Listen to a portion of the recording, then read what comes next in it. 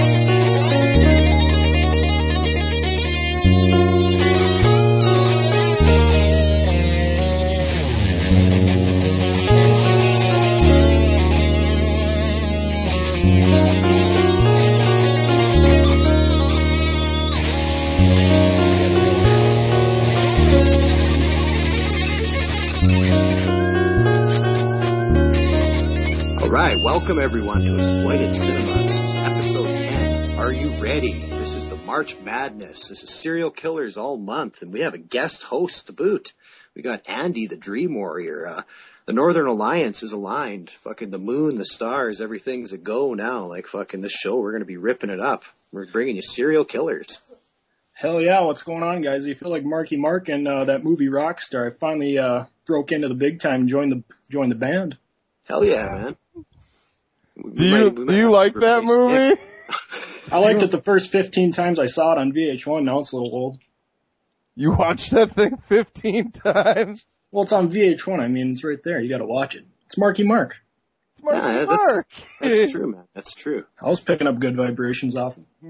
You know, one of my first memories of Marky Mark was like way back with Good Vibrations. I remember there was, after I'd stay up late and watch Freddy's Nightmares on TV when it was like first dropping, and there was like a video show after, and it would always have like Marky Mark was fucking top of the charts for a few weeks. I just kind of remember that because of Freddy's Nightmares, staying up late to watch it as a kid. Nice. Yeah, a little off topic, but I just like to throw that shit in. I guess I don't have a Marky Mark story. You got the tattoo on your ass cheek, though. I don't want a Marky Mark story. Yeah, you wish you had a Marky Mark story. You got a Madonna story, though, I bet. Her dad lives around this area. Right. Yeah, cool. I think I told you about that. There's a lot of, like, wealthy up here. It's kind of a resort area, and they've got, like, kind of like, gated, I don't know what you'd call it, gated communities, yeah, but we've got some places you can't go. Actually, I worked at one time. Really, it was like Fortune 500. You had like Ford Airs there, a lot of big wigs, definitely CEOs of companies and shit like Wrigley's Gum, and the guy who started the infomercial lived there. Was the Wrigley's twins there? The Wrigley's twins.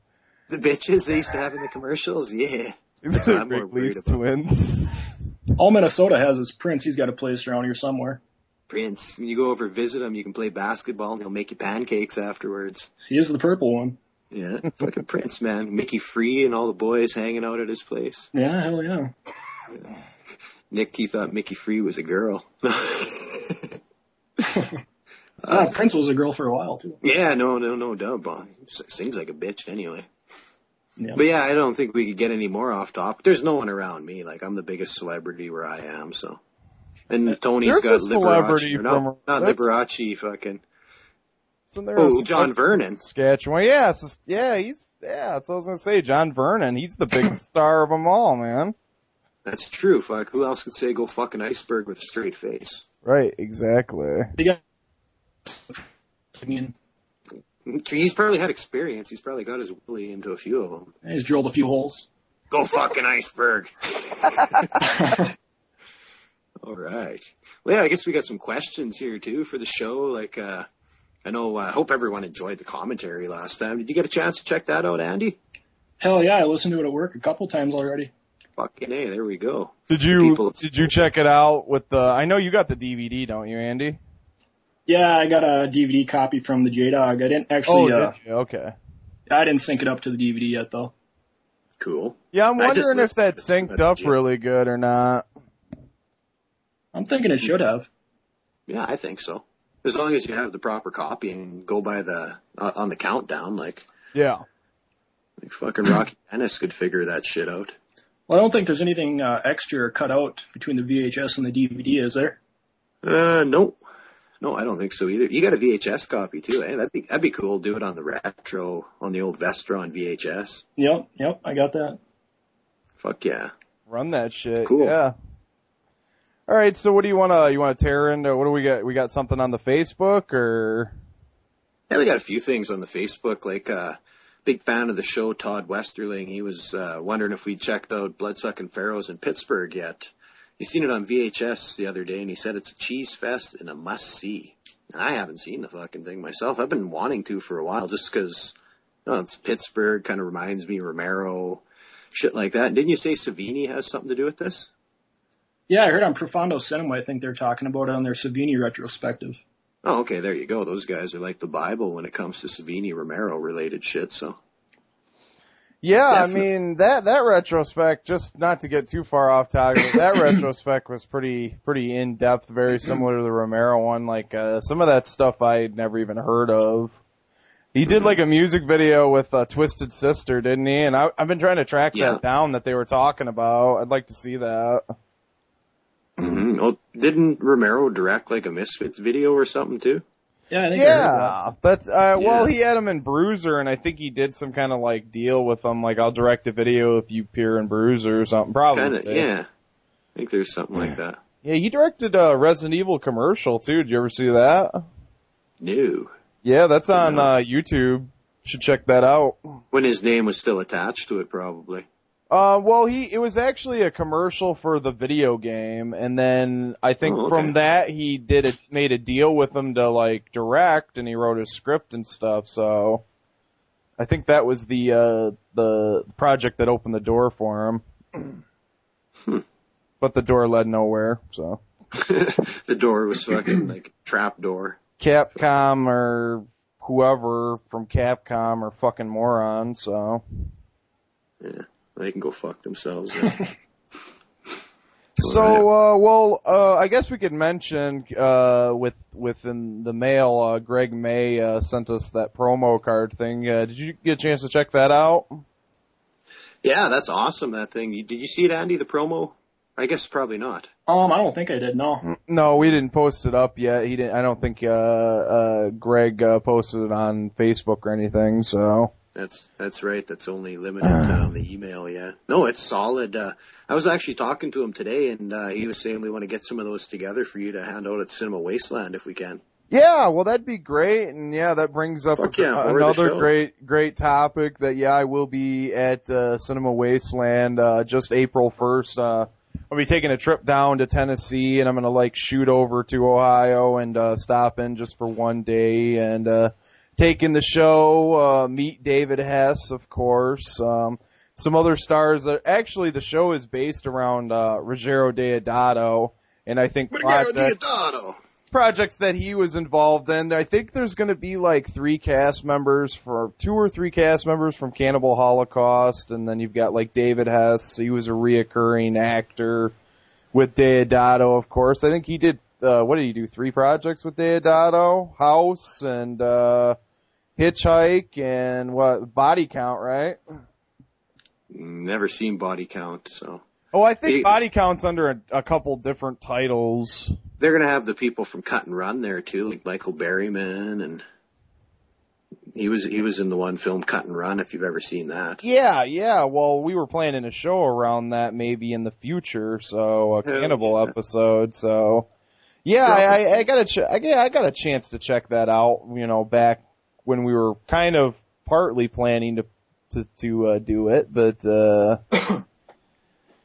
Yeah, I mean, I'd love to meet Michael Berryman. He seems like a really nice guy. And Judith Ridley's going to be there, was from Night of the Living Dead, and I guess she doesn't sign very much, so.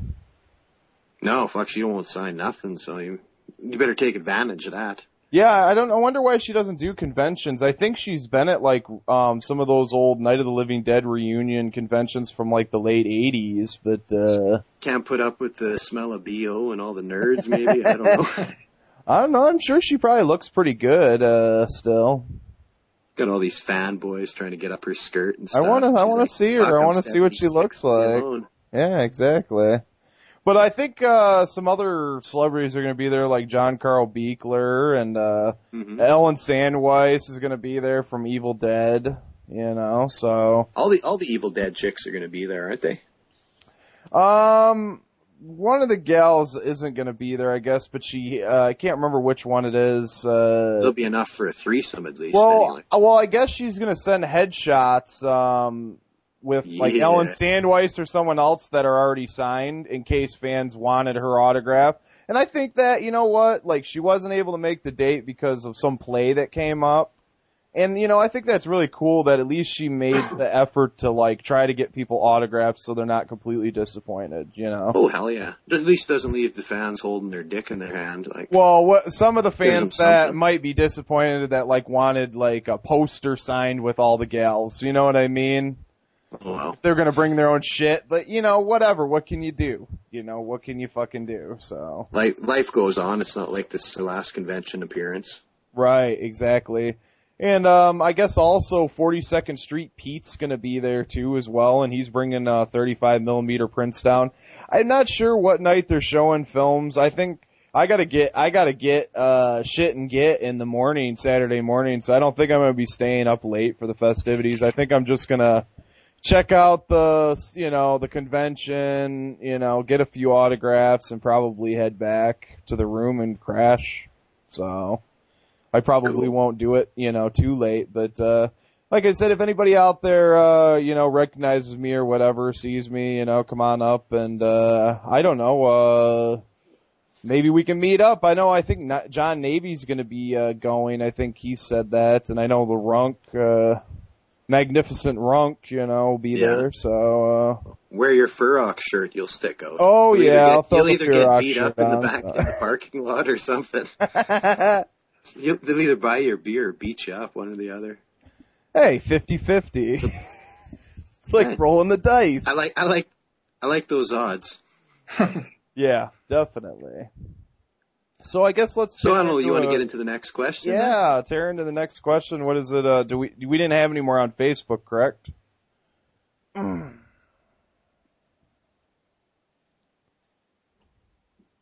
Sorry, I couldn't hear you, dude. Yeah, you were breaking up pretty bad. That's all right. Breaking up for a while, but I was just hoping it would sort itself out. Did you see any more on Facebook? No, that was it. Okay. All right, well, we'll just jump into a question here from Todd Westerlin.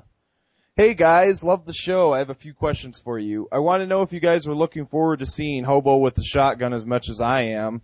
From the trailers, I think the film has so much potential. I've yet to see it, but after seeing Treevenge, a short film by Jason Eisner, did a few years back, this guy really gave me a hard-on. I think this is the director that can bring back good, gory exploitation grease. Fuck the Piranha remake movie bullshit. Don't get me wrong, I love Machete, but Rodriguez won't make another Grindhouse or Machete flick that will just bomb in the box office. I really hope I'm not getting my hopes up too high, but all the reviews I see on Hobo with the Shotgun are very positive. Let me know what you guys think of this upcoming film, and if you haven't seen Treevenge short, I would highly recommend it. Last but not least, I wanted to see if you guys would do a review of Brain Scan. I think I heard you guys talking about a few shows ago, but it's a very unappreciated film and one of my favorites. Peace. Well, let's you field this one first, and then Andy, and then I'll take a stab at it then. Okay. Sounds good. Well, yeah, I'm dying to see Hobo with the Shotgun. I had a buddy that's actually recently just into the show. I've turned him on to the show.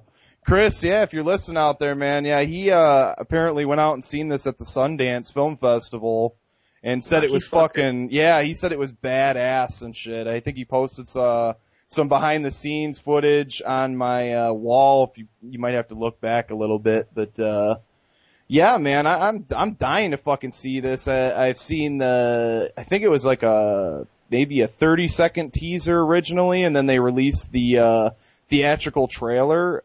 I'm fucking blown away just by that, but you know, who knows? I mean, it's a wild shot in the dark nowadays, but I'll probably like it. If it's got, you know, special effects and sleazy rape scenes and just sleazery all over the screen, I'll love it, so.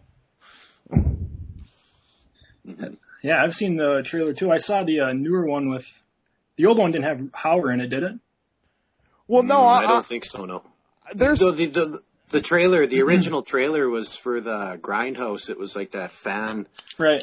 That fan entry that won the contest, and it opened the movie is what it was. And it's not included on any of the fucking DVDs though, or anything. Yeah, I've seen the one with Rutger Hauer on YouTube, and that movie looks solid as hell. That looks awesome. The original trailer, I got lucky enough to see it when it played in the theaters, and it looked badass. And I've been wanting to see it since. So. No, it played on Grindhouse, right? Like hell yeah, feature, right? Yeah. I've had a hard on for this, waiting for it ever since Grindhouse. I didn't think I'd see it come to light though. Yeah, just based off of one scene in that trailer where the guy gets his head pulled off when he's in the manhole. That's like just makes me want to see the movie. Mm-hmm. That's must-see TV right there. Well, you got a little Christmas action happening with Santa Claus getting blown away too. So you know, we love the Christmas fucking gore. You know, we love it here. So. Anything sleazy with Santa involved, I'm all about. Yeah. Yeah. Cool. Well, I guess I'll take a stab. Yeah, like I guess I've already been kind of throwing in my 2 cents, but yeah, I'm stoked about it. I don't know, like he says, fuck Piranha remake. Did you guys see that? I thought it was actually pretty good. I wouldn't really call that exploitation or nothing, though. That's just... I didn't see it yet. Yeah, I haven't seen it either. Ass and gore. I think it's good. I got the Blu-ray. I don't know. I had fun, but it's not exploit. I wasn't expecting anything like that. Machete, though? Oh, that's just golden. Hey, did you pick up the 3D Blu-ray of that? Don't have 3D TV. Well, I figured the regular 2D version's on that too, I think. Yep. Yeah. Yeah, it is, yeah. So, well, on that note, I was over to Buddy's house, I think like a week ago or whatever, and, he's like, yeah, check out, you know, my TV. He's got like, I don't know, 70-some inch or whatever.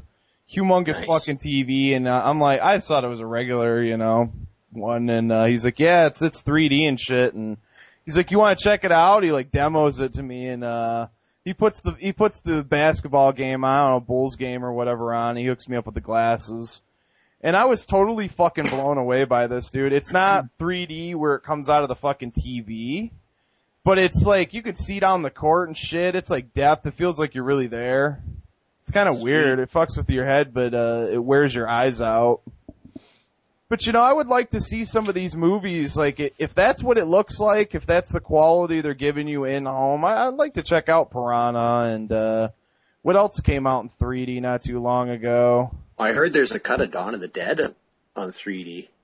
Ooh, that'd be fun to see. Yeah, the original, that's what I hear, that it's on 3D, 3D Blu-ray. If it looks like what I was seeing, like, with, you know, this guy's TV and everything, if it's that quality, like you can see depth, you can see down the hall, you know, you can see where the wall curves. I'll buy a 3D TV just to fucking watch that and then scrap it. I don't care. I don't know. This guy fucking, he told me it's like he bought it off QVC or whatever and he's making like $300 payments a month. I'm like, that's a fucking car payment, dude.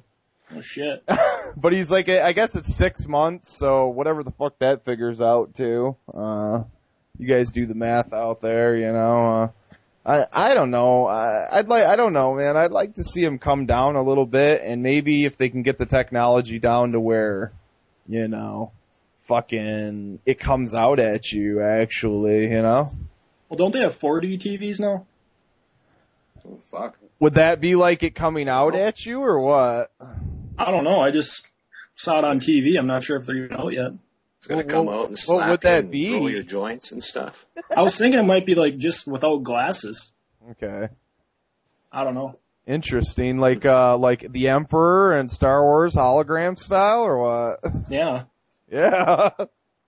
Yeah. Holy Cool. shit. That'd just be the limit, man. I take it you guys haven't seen Treevenge, eh? I haven't seen it either. I don't know. Is that the one where the Christmas tree attacks the person? Like it's like on Christmas or something. I've seen a one that I don't know. Abba, I ain't seen it. This like tree, Christmas tree goes crazy and like I think attacks the like family on Christmas morning. That sounds badass. Kills them. Yeah. I think you can find it on YouTube. If that's the one he's talking about, I've seen it. Yeah, it's kind of crazy. I think it's like a 5 or 10 minute short. Fuck, it sounds boss nigger. Well, check it out. It should be on YouTube. Just type in Treevenge. I would imagine it's there. So. Oh yes, and last but not least, though, Brain Scan coming at you soon. Actually, I just ordered it off eBay, and Nick's got to get his greasy mitts on a copy. I should be able to obtain a copy. I would go loose enough to say Eddie Furlong masterpiece. Like he hits it out of the park. I'm a Furlong supporter. I'm like lobbying bring back the Eddie Furlong and the short skirts. Well, he's in. Weren't you saying he's in the Night of the Demons remake? So he's kind of making it's solid. Have you seen it yet, Nick? No, I haven't. I want to check it out though. Yeah, it's great. J-Dog said it was good, so. Yeah, it's really good. I love it. Well, I've only seen Eddie Furlong's good at it. Times, so. Well, Furlong plays himself to a T. Right, exactly. Frank Langella's in that too, as the lead detective guy too. Yeah, Tiffany Shepis is stealing money at the door in it too. Yeah. Oh, Shepis is in it? Their ass. Hell yeah. Really? Okay. I'm gonna have to check it out, man. Definitely. Yeah, it's good times. It's worth a watch. Well, yeah, I'd like to check out Brain Scan, and I don't know, maybe we'll just talk about it in like the intro or something, or maybe we'll try to do an Eddie Furlong episode. It might be something. That's what I'm talking about. Eddie Furlong fucking 6-part retrospective. 6-part retrospective? I'll skip those episodes.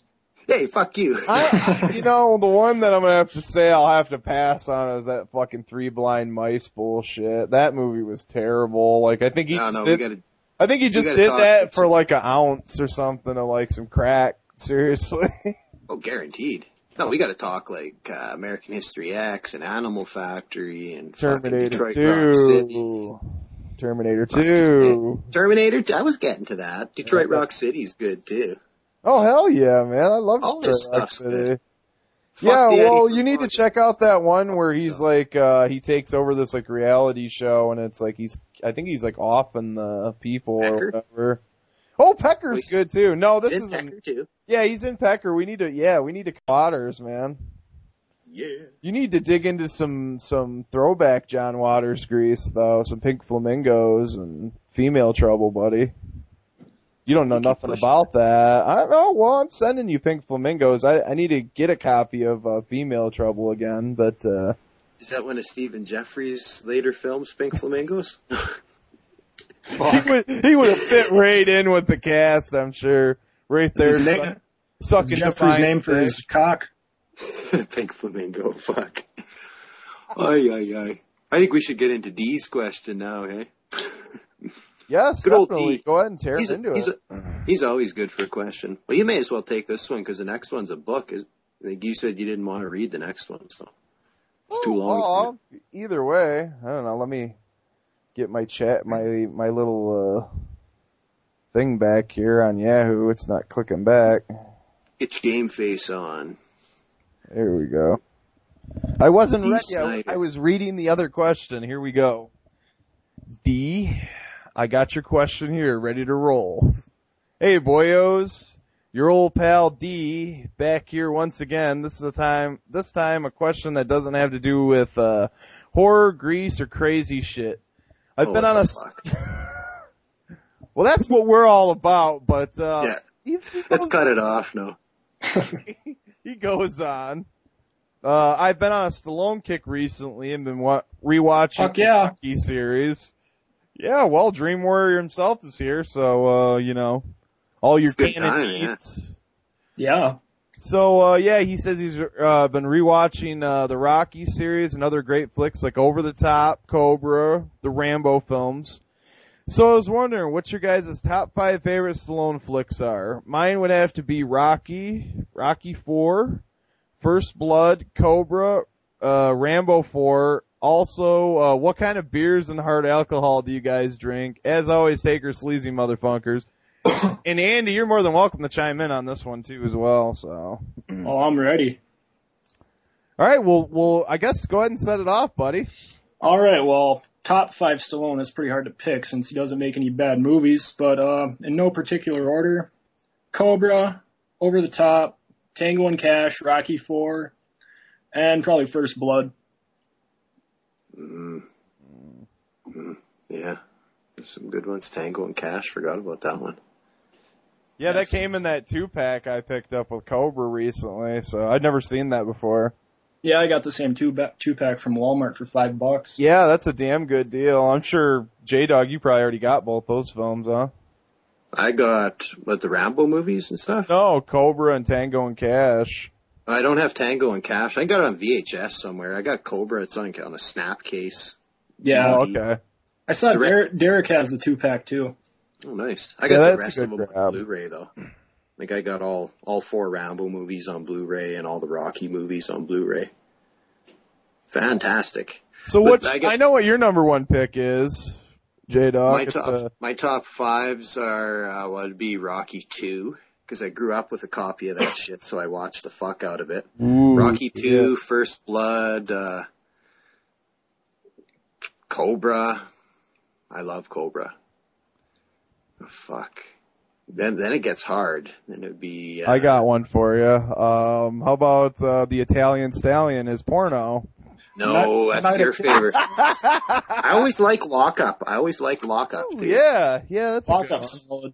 Lockup's good. Like that's 4 and fuck. No, probably Over the Top. Well, what's the? I love Over the Top too. That's why it's so hard to pick the last one because I watched the shit out of the one Over with the Top, Wesley Snipes. That's a good one. Demolition Man. Demolition Man. That's the shit. Those weren't bad. You ever see Victory? I like that one. That's an early Stallone. I've never seen that.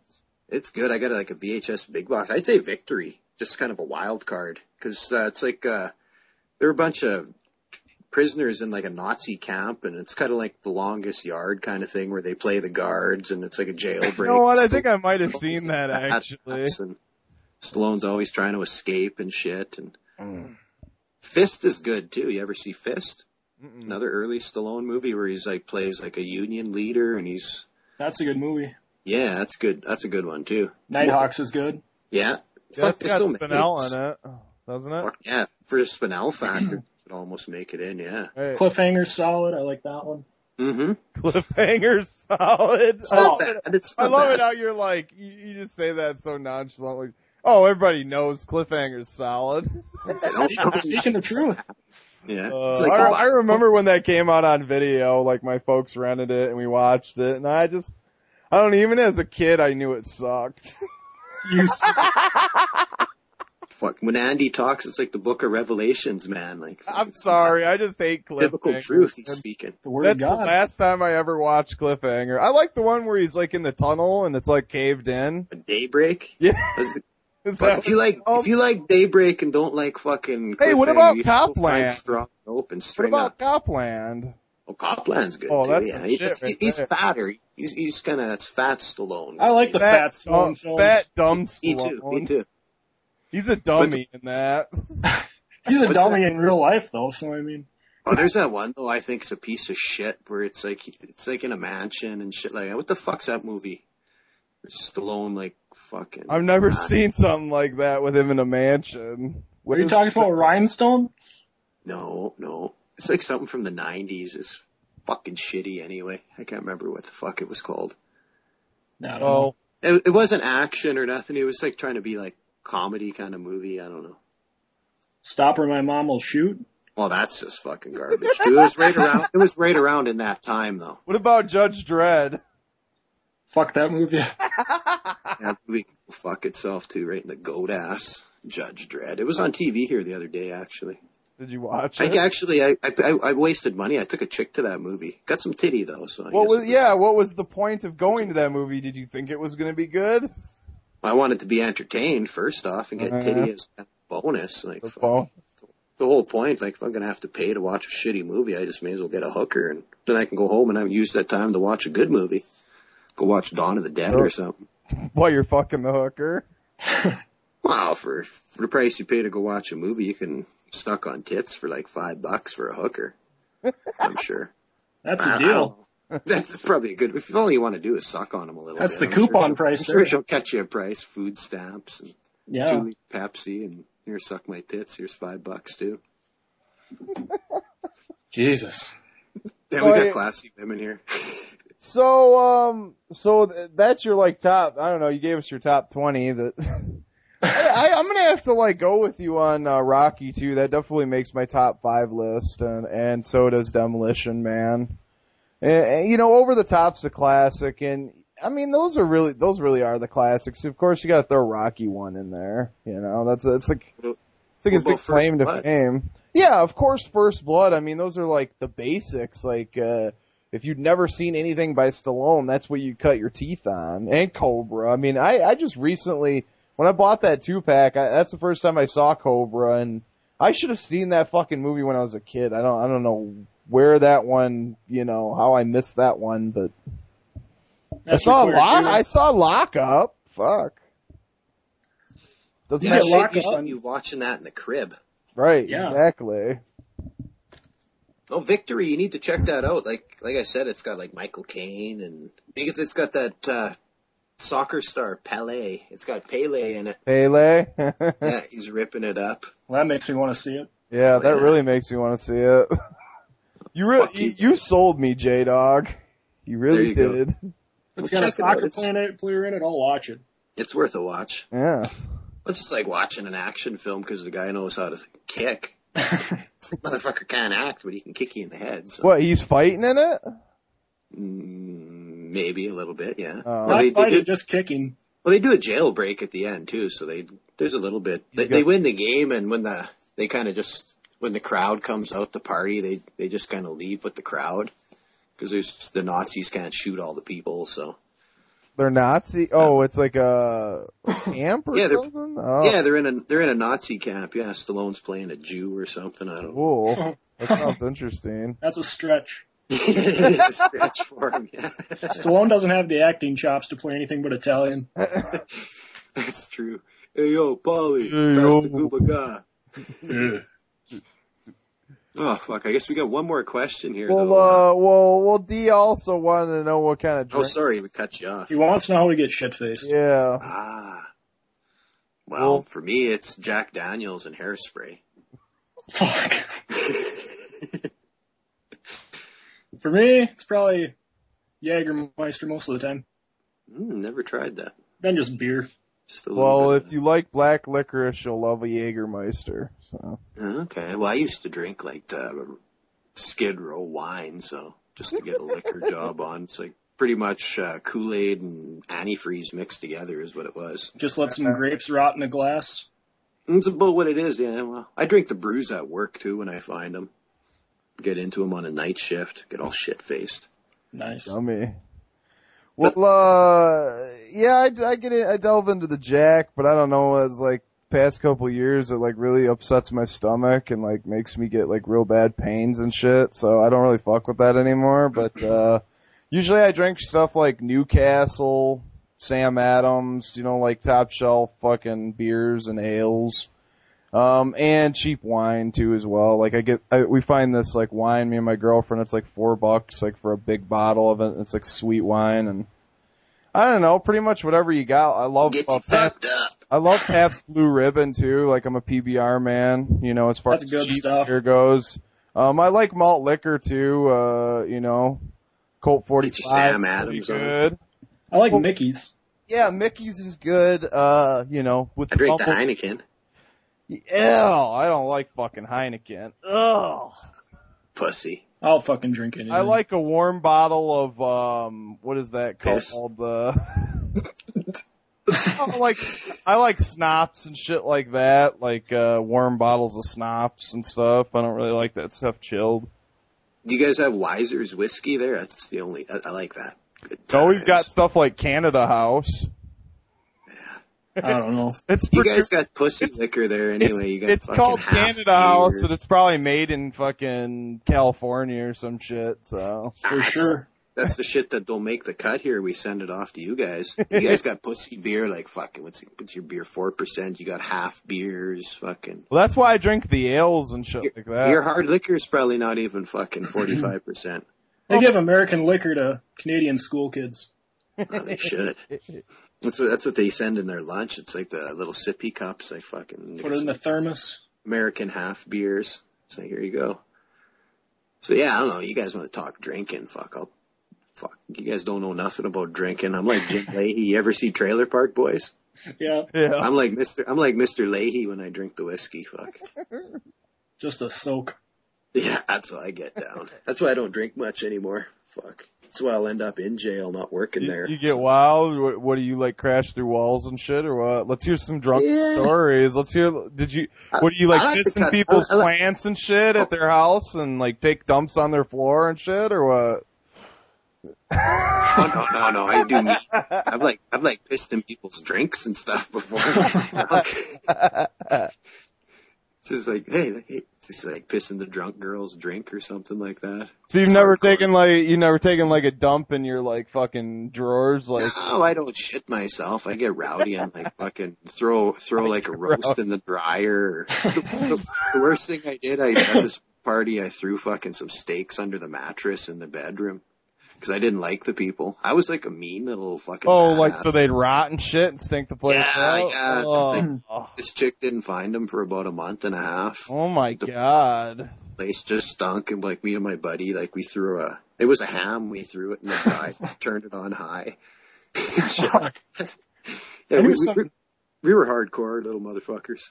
I knew some people that got drunk and they were cooking some steaks and they didn't realize till after they were done eating them that they didn't turn on the grill. Nice. Raw? Yeah. It's like, why don't these steaks ever cook? Oh, that's awesome. I remember at another party, they had a freezer full of meat, and me and some guys, like we had a connection going. A guy was keeping 6 out front, and we were passing them out the basement window and putting them in the trunk, and we went and had a big steak fry at the house. That's when we lived in the flop house, me and a bunch of guys. Jeez. Oh yeah, J-Dog got down when he was young. Fuck. We did all kinds of nasty shit. It's Canada, man. It's Canada, eh? Every man for himself. Well, my motto is a man's got to eat, so. Yeah. What are you going to do? Well, you got to get down. You got to get down. Yeah, and if someone said anything about it, we hit them so hard they never said anything again, so fuck it. We're just like gangsters. Eat the curb. Class of 1984. What the fuck? Yeah, fucking yeah. That's why I love that movie, so it probably did influence my gangsterism a little bit. That'll do it. Mm-hmm. Well, yeah, all the shit I watch, guaranteed. I guess, we should get into this last question, though, before we run too long, like we always do. Yeah. But this one's from a new listener. I just turned him on to the show today, actually. This is the Beck man himself, Adam Beck. And, he's loving the show so far. Like, he writes us and he says, "Hey guys, just wanted to say I absolutely love the show." He's like, "I've been meaning to listen for a while now, but haven't had the opportunity until now. He's like, looking at your past shows, I decided to dive right into episode 3 featuring the Joe Spinell talk. He says he's not a big fan of either Last Horror Film or The Undertaker, but Last Horror Film is the clearly better of the two, he writes. And with some things talked about on episode 3, he's kind of calling us out. He's saying, I don't believe Troma had anything to do with the Last Horror Film. It was actually financed and distributed by Winter's Company and MHE. He says Troma's only involvement was in the re-releasing of the DVD, so that makes sense. So they never even put out, like, the VHS then. Okay, that makes sense. Yeah, because the VHS came out on a media, so I was kind of wondering. I looked, and it didn't say anything to do with Troma, so I never really knew that. So, yeah, thanks for tuning me in on that. Yeah, awesome fact. Fuck yeah, I like to know the facts, so that's cool. Then he says it's actually kind of ironic, he said, that Troma would even distribute the DVD in the first place, he says, because Spinell actually hated Lloyd Kaufman and Troma. Like, he thought the Kaufman brothers were the worst and turned down several film roles that were offered to him in the 80s. So, yeah, he thought Troma was fucking piece of shit and didn't want anything to do with them, more or less. They were too sleazy for Joe Spinell. Too low budget even for Spinell standards. Yeah, it's like, fuck, are you kidding me? Like, I'm going to go do this other film. Right, I work with Stallone. Fuck you. Maybe Troma. I'm friends with Steven Spielberg. Go fuck yourself, you know? Maybe Kaufman's blow was cut or something. Didn't want to work with him. Yeah, you know, Kaufman, I could see him bringing him into the office and being like, well, you know, having the line down and stuff for him already, knowing that's his thing, you know. Yeah. Said, nope, this ain't good enough, you know, I'm going to go where the blow is pure. Yeah, my shit's straight from Colombia, like fucking Kaufmans are cutting their shit with baby laxative and baking powder and shit. They probably would pay him what he wanted, man, because I think he wanted like $10,000 a picture. And that would have been like their entire budget, so. Well, yeah, they offer him 2 keys of flour instead. He probably would have came back and blew him away. Totally. But yeah, he's got more. He says, in regards to The Undertaker, he says it was actually, or he says it wasn't an unfinished film at all. He says, although Joe passed away shortly after the filming was completed, and for whatever reason, it never really got an official release. But he says the film was finished, edited, scored, the whole shebang. He says he's owned a copy of The Undertaker for several years on VHS. And he said it was a copy that Spinell personally gave to his best friend, Sal. Which wow.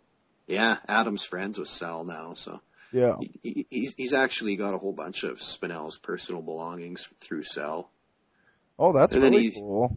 Yeah, that's fucking badass, man. But then he goes on to say, I've yet to see the DVD release that Code Red put out, but from the things he's heard, both from us and other people, he said it sounds like the version put out on the DVD is drastically different than the finished cut of the film he has.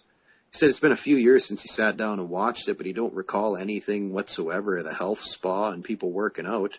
He said the cut he has opens with a woman's car breaking down on the side road and some biker pulls over and tries to rape her in the woods. Yeah, that's in there. That's in there, but that happens later.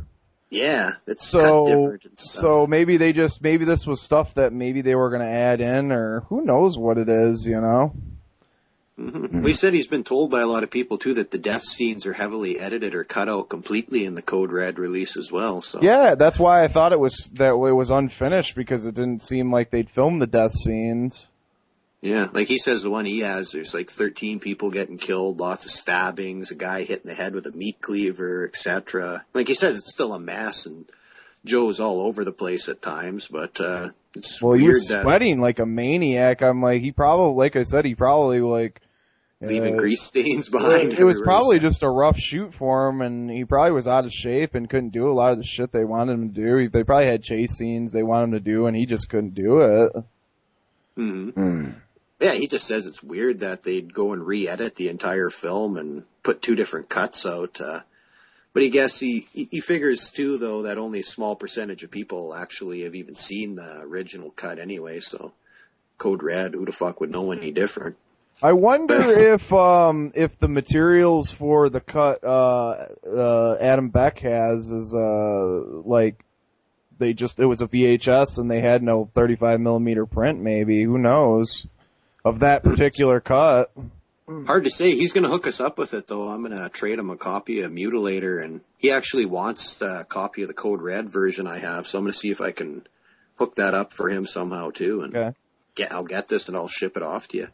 But Yeah, he I'd says love to anyway, see it. keep up the great work and looking forward to more future episodes of Exploited Cinema, The Buzzkill.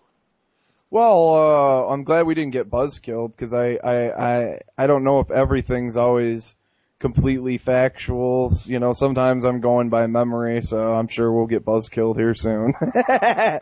But I thanks go by a the lot. seat of my pants. Yeah, I know exactly, but yeah, thanks a lot for writing in, Adam, and you know, definitely love to hear more questions and stuff. That was definitely interesting to hear about that film, though, and that cut being like an alternate cut, because I know I kept talking to you about it, and you kept saying, "Oh, we'll see, it's a mystery cut."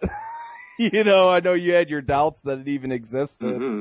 Yeah. Oh. So no, I'm super stoked to get this. I'll ship both you guys off a copy so we can all like fucking revel in the grease that is the original fucking Undertaker cut. That'd be solid, because I've never seen the last horror film or The Undertaker, so. Oh, fuck. You need to get them, man. That's some good stuff. Awesome. So, I guess that's it for the questions, eh? Okay. All right. Well, I guess we'll probably roll to a break. This has probably gone on long enough, as long as our intros usually do. They're long-winded, so. We like to talk shit, whatever. We're popular, people listen to our show, so whatever, I don't care. I'm making fucking thousands of dollars, and you should see I got 6 fucking blondes waiting in my room, and the show's paying off, so I don't even need free DVDs. Fuck it, I'm quitting the show right now. No, I'm making too much money off it. I know how it is. Yeah, fuck. Well, like the Dream Warrior webpage is like multi-platinum and bringing in fucking bags of money too, so. Yeah, I'm ready to retire. Yeah, we're just sellouts now. We're just shills. Well, I mean, Andy, I mean, after you got those Killer Mutilator posters, like, what is the point of doing any more videos? You've reached the top of the mountain. Yeah, I don't know. I'm going to have to go to porn now or something, start my career over. Yeah, well, you need to get into the big boxes, buddy. You need to dig some of them big boxes out of those pornos. Classics. Yeah. That's just not a good combination, those words, big box and porno. It's like, some guys like that, Jason. Some guys do like that. It's like that double fisting action where you're clapping in there and everything. Big hairy boxes. Hairy some dirty old big boxes. Oh. Well, fuck, what better way to break into a break than hairy boxes? Yeah, you can't beat it. Well, definitely. Well, how about we have Andy do the honors and roll into the break? I love you guys. You guys are listening to Exploited Cinema. Stay tuned for some serial killer talk. We'll be right back. Attention podcast shoppers. If you have a sweet tooth, we have a special treat for you. If you download an episode of Profondo Cinema in the next half hour, we'll give you a bag of audio ear candy free to take home to the kiddies or enjoy yourself.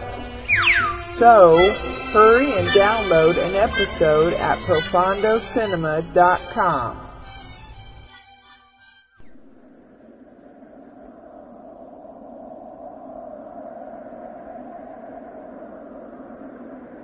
Return to the vanished kingdoms of ancient times.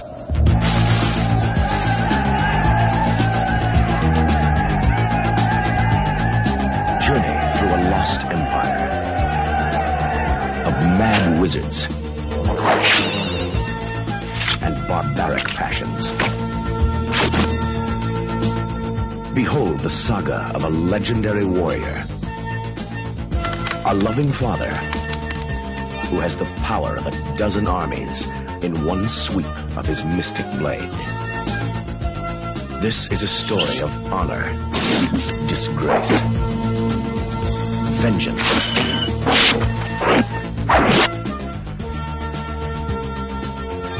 massacre, and a man who became a demon, Shogun Assassin.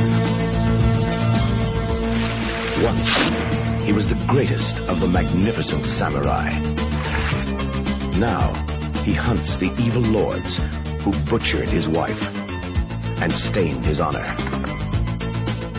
One man and one child defy the most notorious masters of death on the planet. Like father, like son. Meet the greatest team in the history of mass slaughter.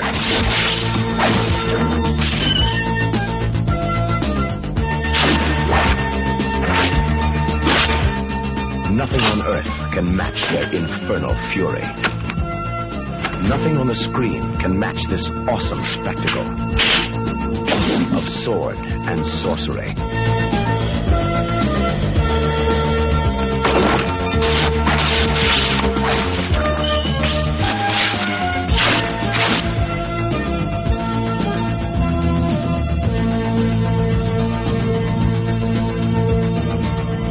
Shogun Assassin.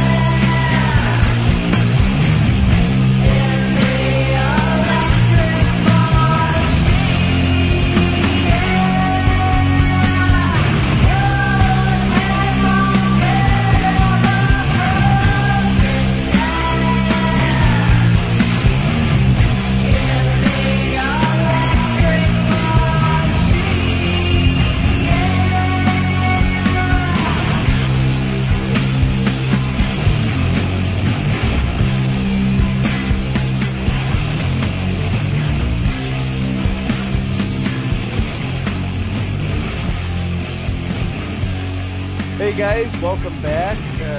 We're coming to you with 3 serial killers this week with March Madness, Serial Killer Month. And we're going to start this segment off real quick here with J-Dog's first installment of Serial Killer Month. Mm-hmm. Yeah, I'm bringing you. I drew the John Gacy card, so I'm bringing you the Gacy man himself. I'm going to be talking about the sick pervert that killed and raped 33 young boys. He was caught in, was it late 78 or so? Is when he was yeah, finally, 78.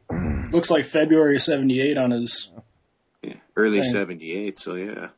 But yeah, no, that's the one I got. Like a lot of you guys are probably familiar with Gacy. There's quite a few movies on him, but I'm just going to give you a little breakdown, like his little bit of the backstory and stuff, like kind of what made him the man that he is, like the fucking sick, twisted bastard that he was. But like Gacy, he was born in the early 40s, like March 17th, 1942 in Chicago. And he was the only son, like he had a sister, and I'm not sure, did he have a brother?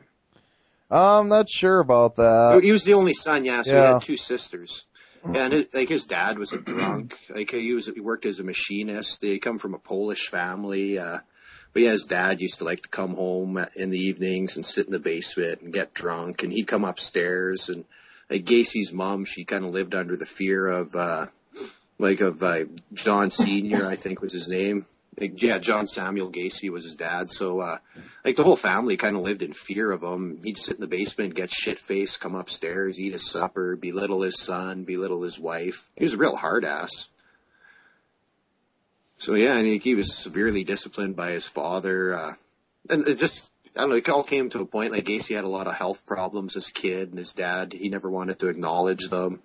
Like, he used to say that the boy was faking, like, when he'd pass out, due to head traumas that he had when he was, as a child. He was, also a bottleneck heart is what Gacy referred to it as, is what he was born with. So it kept him out of, like, physical activities. He couldn't play sports as a child or anything like that. And as far as I know, in the medical book, so there's no such thing as a bottleneck heart, so. Yeah, I've never heard of anything like that before. No, me either. Like, I've got books on it and stuff, and it even says that a lot of it was in Gacy's head. Like, he was a sickly boy as a child and stuff, but I don't know, I think he played up on it a lot too.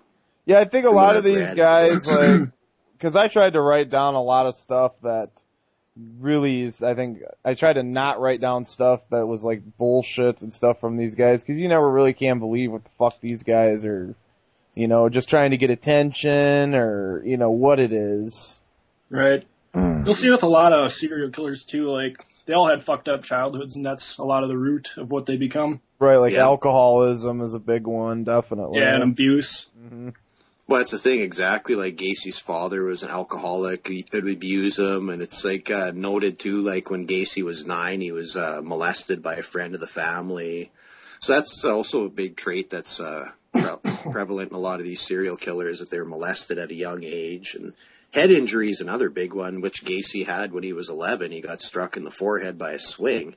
Oh. And it resulted in a blood clot that they didn't actually find it until he was 16. Because he began to suffer from blackouts, and that's when they finally discovered he had a blood clot, and that's resulting from the injury when he was 11.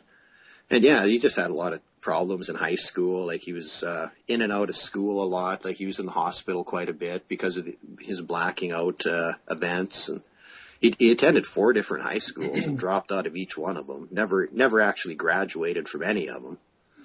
So then finally, when he was about 20. He fucking got in an argument with his old man, because I remember I read this in a book, like, Gacy's dad was really controlling, and he bought him his first vehicle. But, like, nice dad goes and buys him a fat vehicle and stuff, but controls the keys, like, kind of used it to fucking keep a leash on his kid. And finally, when Gacy got a little bit older, he got in an argument with his old man, and he said, fuck this, and he took off with the vehicle. That's where he went to Las Vegas and worked in the mortuary for a few months. Wonder what he did there. Actually, it's documented. Like, Gacy talked with some of his psychologists and stuff, and he'd do some, like, he wouldn't go into great detail, but, like, the one night he took a body out of one of the coffins and laid in there. Jesus Christ. Just to see what it would feel like. He actually might even have laid there in with one of the bodies at one time. But yeah, I remember I read that in the book Buried Dreams. It covers that. Interesting. But this is kind of when Gacy had his, transformation from being like the soft fucking, like, he was always a mama's boy, and he didn't stand up to himself with his dad. And when he went away for the 3 months to Las Vegas, he came back a new man. Like, fuck, he come back. He eventually, like, he enrolled in school. He ends up finishing. He graduated from business college, and that's where he met his first wife.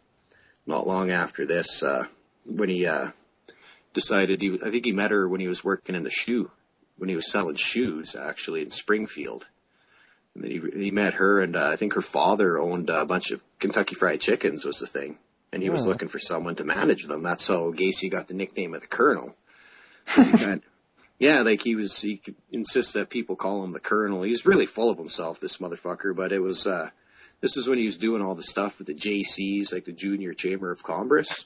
Mm-hmm. When he was doing all the volunteer work, and this is right around the same time that Gacy started to stage, like, stag films and stuff for, like, different JC events, which would be held in either Gacy's basement or at the hall and places. And I think this is what led up to his sodomy conviction, actually. Yeah. It was when he was talking to this one kid that worked for him at his Kentucky Fried Chicken, like, yeah, you ever see a stag film and stuff, and invited him over to the house and was showing him this stag film, and in the process, tried to molest the kid, handcuffed him, all kinds of weird things, and he just paid him off, though. And that was kind of Gacy's MO at first. He was using these young boys that worked at the Kentucky Fried Chicken store that he'd run, and he'd have them over, and rough him up a little bit and stuff, but he hadn't, like, full on molested anyone at this point. But I guess I kind of missed out the part that kind of triggered this whole thing when Gacy was out drinking with one of his buddies, though. And they got all drunk and went back to his place for more drinks. And Gacy claims like he blacked out and woke up and he was naked. But I've also read interviews where Gacy got drunk and the guy like he passed out, woke up, and the guy was sucking him off, and he figured, oh wow. That's what I've heard too. Yeah, and he just kind of let him finish, and no, stop. Yeah, it's like, oh, what are you gonna do? Like, may as well let the dude finish, kind of thing. And but yeah, that's not the philosophy I'm going with. I think what I'm rolling with either, but that's what Gacy was thinking, like, because like the guy was telling him and stuff. Well, fucking, when you go out drinking, you try to find chicks, you can't find chicks. Well, you got to be able to swing both ways. You got to be able to get your rocks off, like head's head, more or less, is what this guy was telling Gacy. I've never heard that one before. That's Gacy's philosophy. He'd use it on the boys later on, like fucking with his working at the KFC and stuff. Like he'd be telling these boys, "Hey, head's head," like kind of thing. Yeah, he's trying to promote his gayness. Like Andy said, he's heard of that stuff before too. So yep, it's running rampant in Minnesota actually. Yeah, it's a disease. It's like the fucking state's motto: head's head. Yep, take what you can get. Exactly. Well, isn't that like on Jay and Silent Bob? It's like fucking head's head. George Carlin saying. But yeah, like not long after, like I was saying, when they moved to Iowa, he's gets in the trouble for the sodomy conviction. He had been mixed up in all kinds of weird shit, though. Like there was reports of wife swapping going on with like Gacy and other members of the JC organization that he was kind of one of the heads of, and it was just real seedy underlie, like in, as far as the community and stuff go, like Gacy painted a picture, like he was really involved, like you needed something, Gacy would fucking organize all these JC events, he'd like spend his own time painting and doing all this other stuff, but in the meantime, like he's running stag films and like, rumors of prostitution going on, and he's diddling the young boys and... Well, it worked for him. It was like a cover-up for him to be able to get away with what he was doing. I'm an upstanding, individual in the community. Nobody would suspect me. And, like, that kind of just reminds me of, like, the 60s and the 70s, like, how the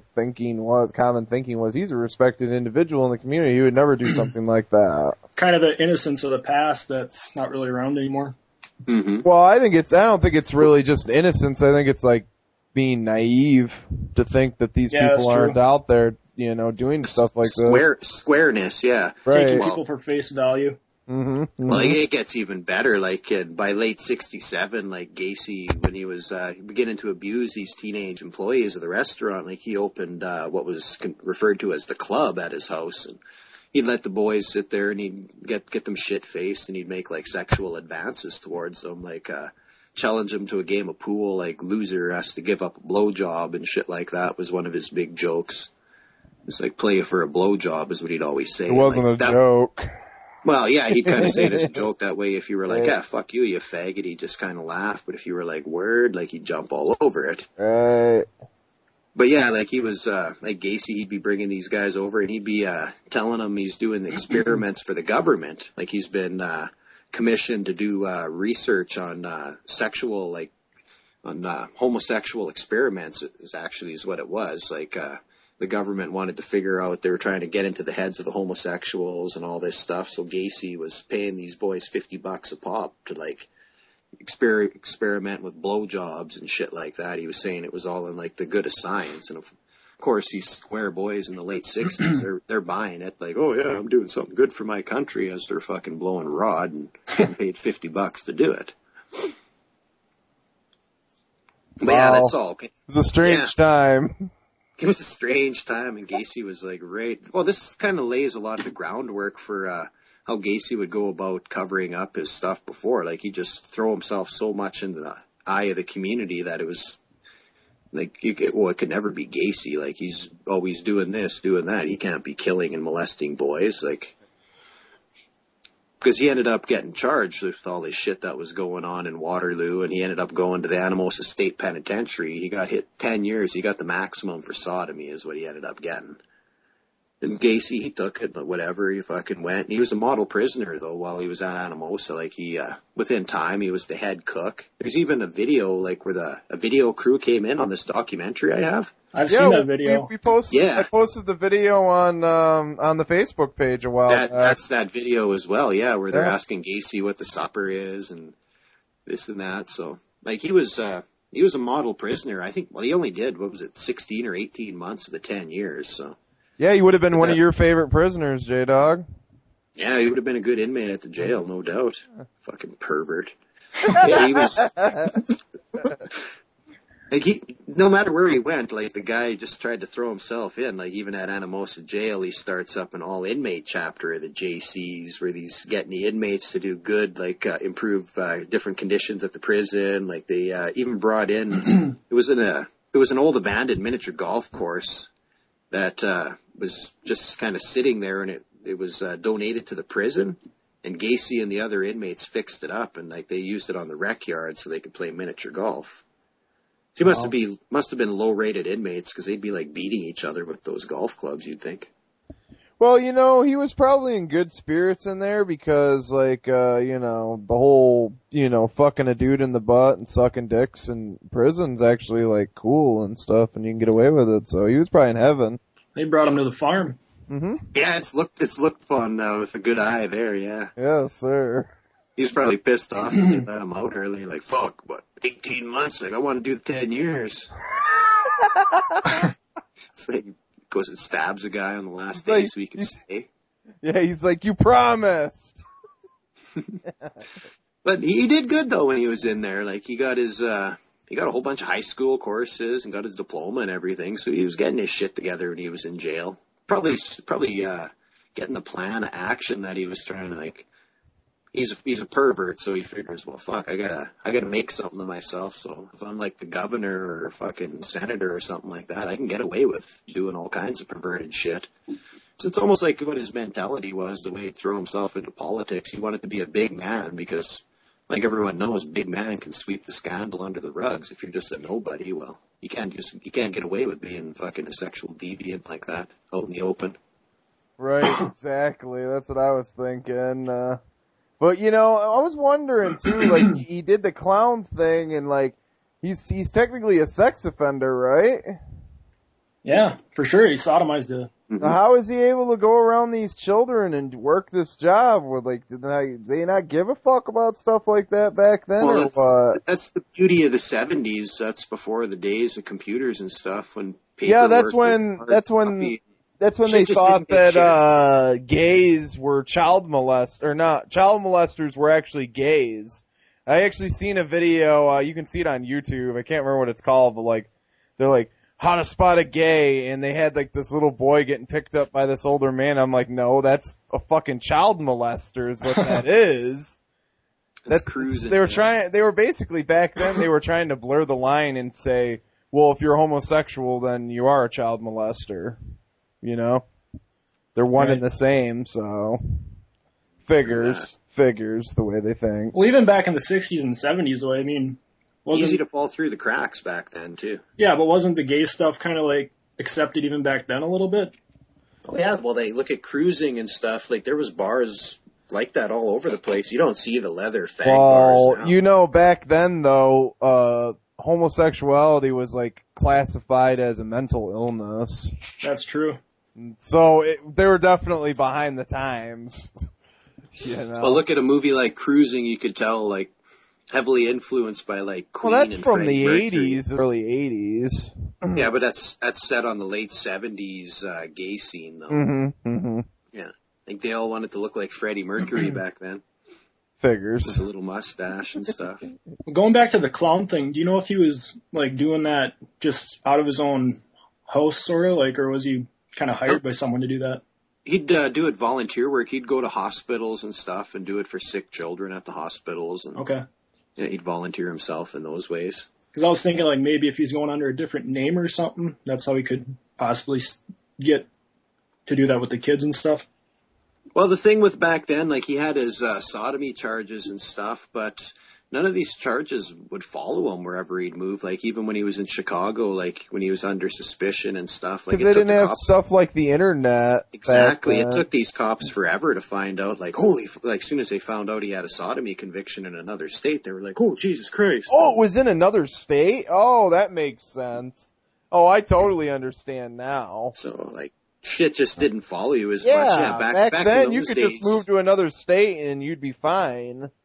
Exactly, yeah. Well, at Waterloo, that's in Iowa, yeah. I believe. Hey, I'm not 100% sure what the geography of the I states. Think it's Iowa, yeah. So he goes from Iowa to Illinois, and yeah, like the sodomy charges just didn't follow him right away. Yeah. Huh.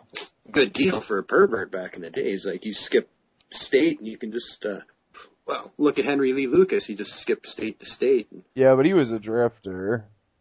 Drifter, yeah. Yeah. But anyway, yeah, I guess getting back to Gacy, like I said, he did 18 months of his 10 years, but while he was in doing these 18 months, his father had passed away. And that really like got to Gacy. It broke him down because him and his dad never really had a very good relationship, and it was just starting to get a little better. Like while Gacy was in prison, like his dad had finally shed a tear for him when he was sentenced on his conviction, and like Gacy was doing good. He wasn't the fuck up. Like he's getting courses and stuff and getting ready to be a man when he gets out, I guess. But I don't know, Gacy not having a chance to say goodbye to his dad is really, well, in interviews it says that's one of the things that really fucked him up. But when, like I was saying, he was getting released out of prison here, and this is 1970. He was released after 18 months, and he goes and he gets a job as a cook. He's living with his mom, and he's working as a short order cook. And it was only, like Christ, I think it was less than a year after he was released from jail that he was charged with sexually assaulting another teenage boy while he was working as a cook. This happened when Gacy gripped him from the Greyhound station in Chicago. But, like, this was dismissed because the youth never failed, like, he never showed up in court, which happened a lot back then, too. Like, the kid's a drifter. Yeah, or or he was, like, a drug-related, too. Maybe they were getting high and he didn't want to get in trouble. Well, yeah, or he's probably embarrassed, too. Like, he doesn't want to show his face in court. Yeah, he had the nerve to call the cops on him at first, and, like, this guy fucking molested me, but when it come time to talk about it in court, he couldn't bring himself to it and kind of split, yeah. Once again, so there you go. Gacy gets off free. Like they could have had him right off the get-go. Fucking sodomy conviction. Yeah, but how long were they going to keep him? How long do you think they would have held him for like a repeated offense? Well, he might have got the full 10 years this time. Yeah, but then he would have got out in what, like 1980, and been able to come run around again and do this. And well, a repeat offender, you think would get more than the original sentence. Pervert like that might not make it out of jail though. Yeah, but he didn't fucking kill anybody, and they were like, man, I don't know how it works in other states, but I know in Michigan they just roll these fucking child molesters and shit back out onto the streets. They only do like 2 years, 3 years. Yeah. So I don't know how sex offenders work back then though. It's probably a whole different ball game back then. Yeah, true. Well, like it says, like Iowa, like the Board of Parole, like Gacy was on parole when this happened, but, being like the parole board in Iowa never got wind of these new charges. So he would have breached his parole right there and would have went back to jail. But once again, paperwork and the whole thing, just information wasn't shared. So he was back, and it wasn't long after that where he started murdering people. Like, cause he'd find, yeah, exactly. Yeah. Well, him and his mom, they bought that house in, on West Summerdale in, Chicago there on the outskirt. And yeah, like Christ, what was it? About 72 when he started, when he had his first murder? Because it was the boy that he stabbed, I believe was his first one. Yep. Wasn't he running some kind of business or something by now? Yeah, he had painting, right? PDM, his mom had lent him the money to open up his own contractors. PDM, he called it, which was like painting, decorating, and modeling. It stood for. Right. That's how he'd exploit the boys. Yeah, he'd hire them to. And that's touched upon in the Gacy film adaptation too, as well heavily. They don't really touch upon his earlier life with the KFC and stuff like that. Maybe that was because they couldn't show that logo or anything or imply. Yeah. Yeah, I'm sure. And it's not not as like action packed and stuff either. Right, exactly. Yeah, but no, he did good. Like PDM, like they managed. He managed to get going. He had like the boys working for him. They were pulling in by the time Gacy was arrested. They were pulling in like almost $250,000 a year. So wow, it's not bad for us. I thought it was just a front or something so he could get the lure boys in again. Oh no, he was doing a lot of business. He was working 24/7. Like fucking, he was a big wheel. Like he organized the Polish Day Parade. Oh wow, okay. Yeah. And he met Rosalind Carter, like the first lady. He has a picture of her, like he had it hung in his den. Yeah, I bet you she felt really sick that she met that guy, knowing what he did. Yeah. Well, yeah, he was wanted to be a politician is what he wanted to be. He used to have these, you've seen in the Gacy movie when he had the big barbecue. He'd have themed barbecues a couple times a year where he'd invite over the whole neighborhood, hundreds of people, and he'd pay for it out of his own jeans. What was his political affiliation? Was he a Republican or what? What the fuck? You know, I'm not sure. He might have been. I'm thinking Republican. No, you know what? It says here that he would volunteer to clean up for Democratic Party township meetings and stuff like that. So maybe he was Democratic. I don't know. Wasn't Carter a Democrat? Yeah, he must have been. Yeah, that makes sense. Yeah. So he was probably a contributor to the Democratic Party and whatnot. I'm looking at a picture right now of John Gacy with Jimmy Carter's wife, actually. Yeah, he's shaking her hand, yeah. Evelyn Carter. She's not a bad-looking piece of ass, actually. Yeah. I bet you that's what he was thinking, because, you know... He probably wanted Jimmy. He probably wanted them both, because like he says, he's bisexual. Look at his eyes. He's looking at, like, the waiter boy bending over. He's putting down a tray or something. That's what he's leering at. You can see it in his eyes. He's not even looking at the camera. He's fucking...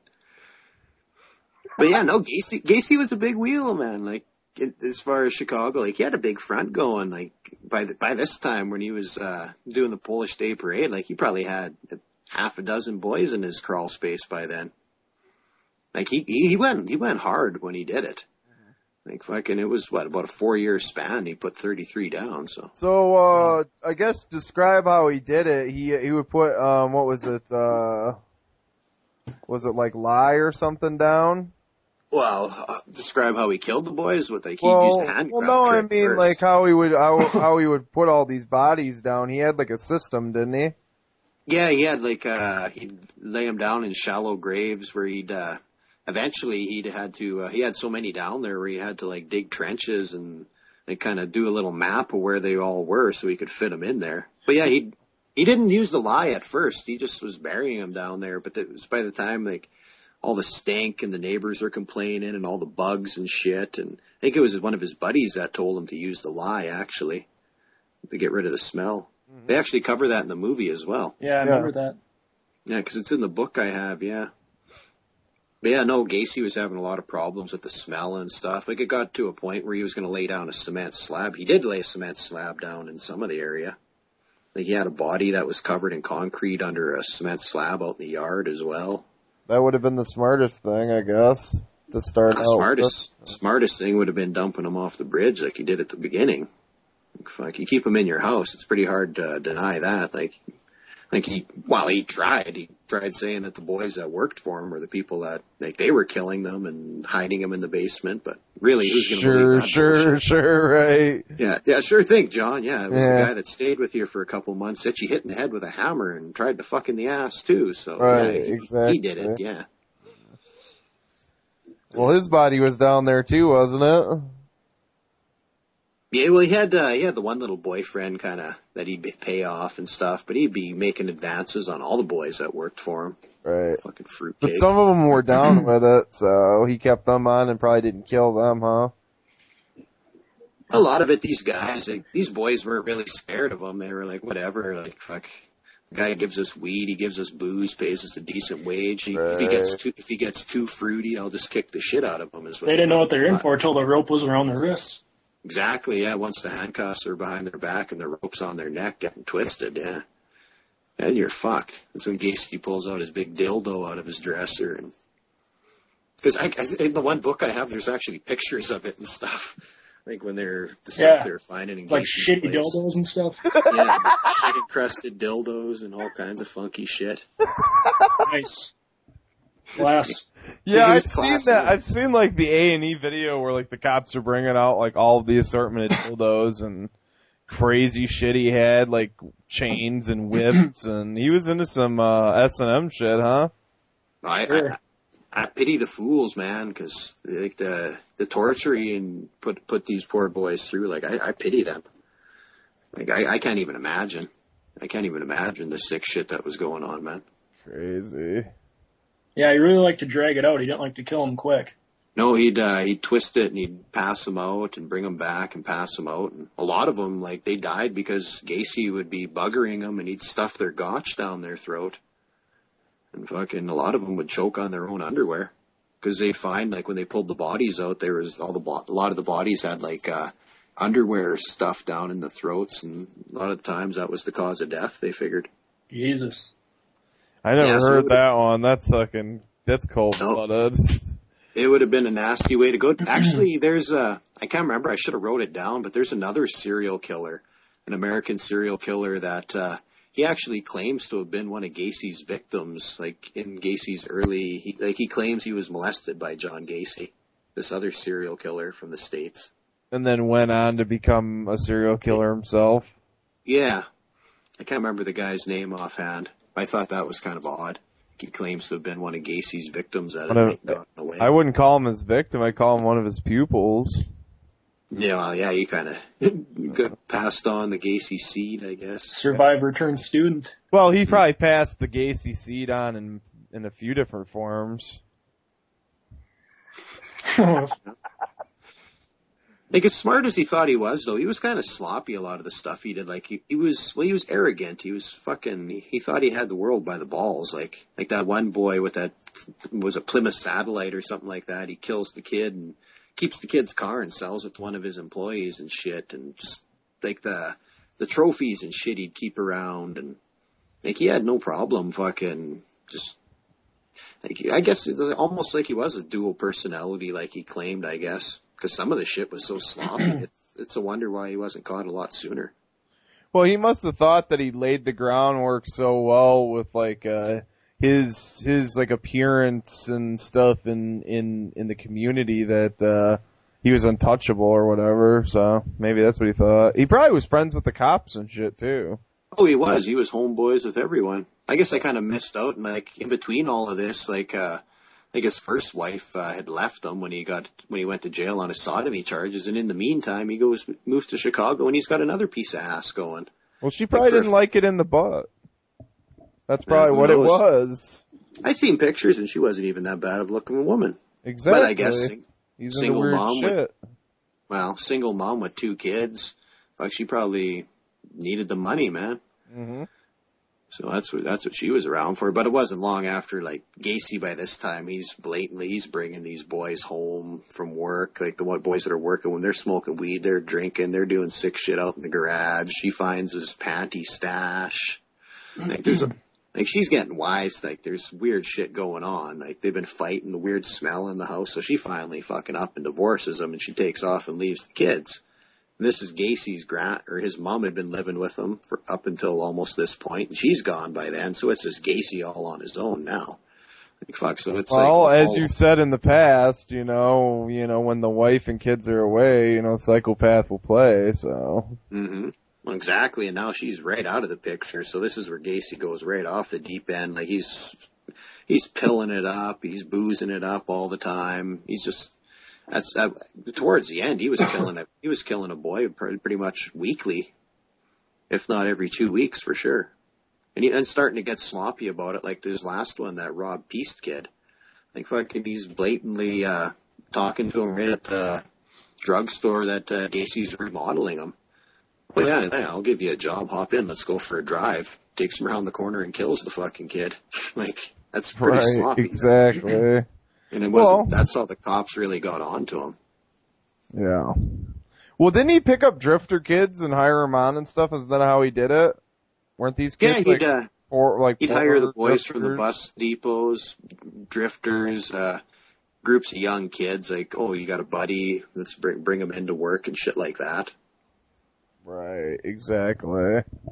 Young, stupid kids, yeah, you keep them all doped up. People that, like, kids that people aren't going to miss. Mm-hmm, right? Exactly, yeah. But there was a few of them, like, where the parents would be phoning the cops and stuff, like... Wasn't the police had more than 100 calls about Gacy before they finally went and checked into him. Wasn't his first victim, how old was his first victim again? Was he working with him too, 15, or was he just a random kid that he picked up? That was just a random kid he picked up at the Greyhound, I think, and... Okay. He claims that was somewhat self-defense, I believe, his first one. How could that be when he had deviant intentions? Come on now. Didn't you try to handcuff that kid too, or? Well, Gacy did all kinds of weird things, like, you know, he tries to claim self-defense, tries to claim multiple personalities. Like the guy was a compulsive liar right down to the day he died. He was fucking manipulating people. Like basically doing anything he could to get out of it. Yeah, he never did admit his guilt. Right. Like, that's one thing. He never would admit it. And, would you ever hear of the movie, Dear Mr. Gacy? It's based on a book I have, called The Last Victim, about this Jason Moss kid. He was doing a paper, like his thesis for, university or whatever, and he did it on serial killers. I have that book too. It's a good book, yeah. And he's corresponding with Gacy and all these other killers, but Gacy's, like, biting the best. And it's like, yeah, he really fucked with this kid. Like, got to the point where he was, like, getting the kid to do things to his brother for Gacy. Like this guy was wanting him to, like, fag out with his brother, but he didn't, of course. But, right. Like, yeah, they're leading Gacy on, and yeah, it got pretty weird. Like, where he actually went and visited him in the prison and stuff, and Gacy was making sexual advances towards him. And the movie's good. It's Gacy's played by William Forsythe in the movie, actually. Yeah, I'm gonna have to check that out because I haven't seen that nor have I read the book. So is that on DVD? Yes, I believe so. Yeah, it just came out last year, 2010. So. Oh, okay. I seen it on TV. I didn't catch the whole thing, but no, it was pretty damn good. Yeah, like it was to dig into that. Exactly. Like if you watch the movie what the hell, To Catch a Killer, when was it Dennehy? What was his first name? Brian Dennehy. Brian Dennehy. Yeah. Brian Dennehy plays Gacy in this one, and this one focuses more on the investigation and stuff, and like the stakeout and all the problems they went to, like getting the second search warrant after the first one when they didn't find nothing, because Gacy had so many connections and stuff. Like the police pretty much knew he was sitting on the bodies, but they had a hell of a time. They almost didn't get the second search warrant because Gacy's lawyer was fighting it, and it was a big fucking shamble. Like he almost. Yeah, but what was he gonna do? I mean, motherfuckers got the bodies in his house. Eventually, they're gonna fucking they didn't get know to that. it. Yeah, but I mean, how long do you think you're gonna fight something like that? You know, eventually they're gonna get in there, gonna start looking around, unless you're gonna like perfectly cement your crawl space in. But, that looks odd, too. Why is that like that? Well, that's what he was going to get to. But, yeah, he was inviting the investigators in for coffee and stuff. Like, that's how the cop, like, when they invited him in for a fish fry. The one day, the one cop went to the bathroom and fucking, it just smelled like shit coming out the vents. Like, what's this weird smell? And recognized it from Vietnam as the smell of death. It was like... It wasn't long after that where the fucking second search warrant came into effect, and by this time they were following Gacy everywhere he went, and Gacy was just a drunken mess. He was all pilled up, smoking weed, drinking JD 24/7.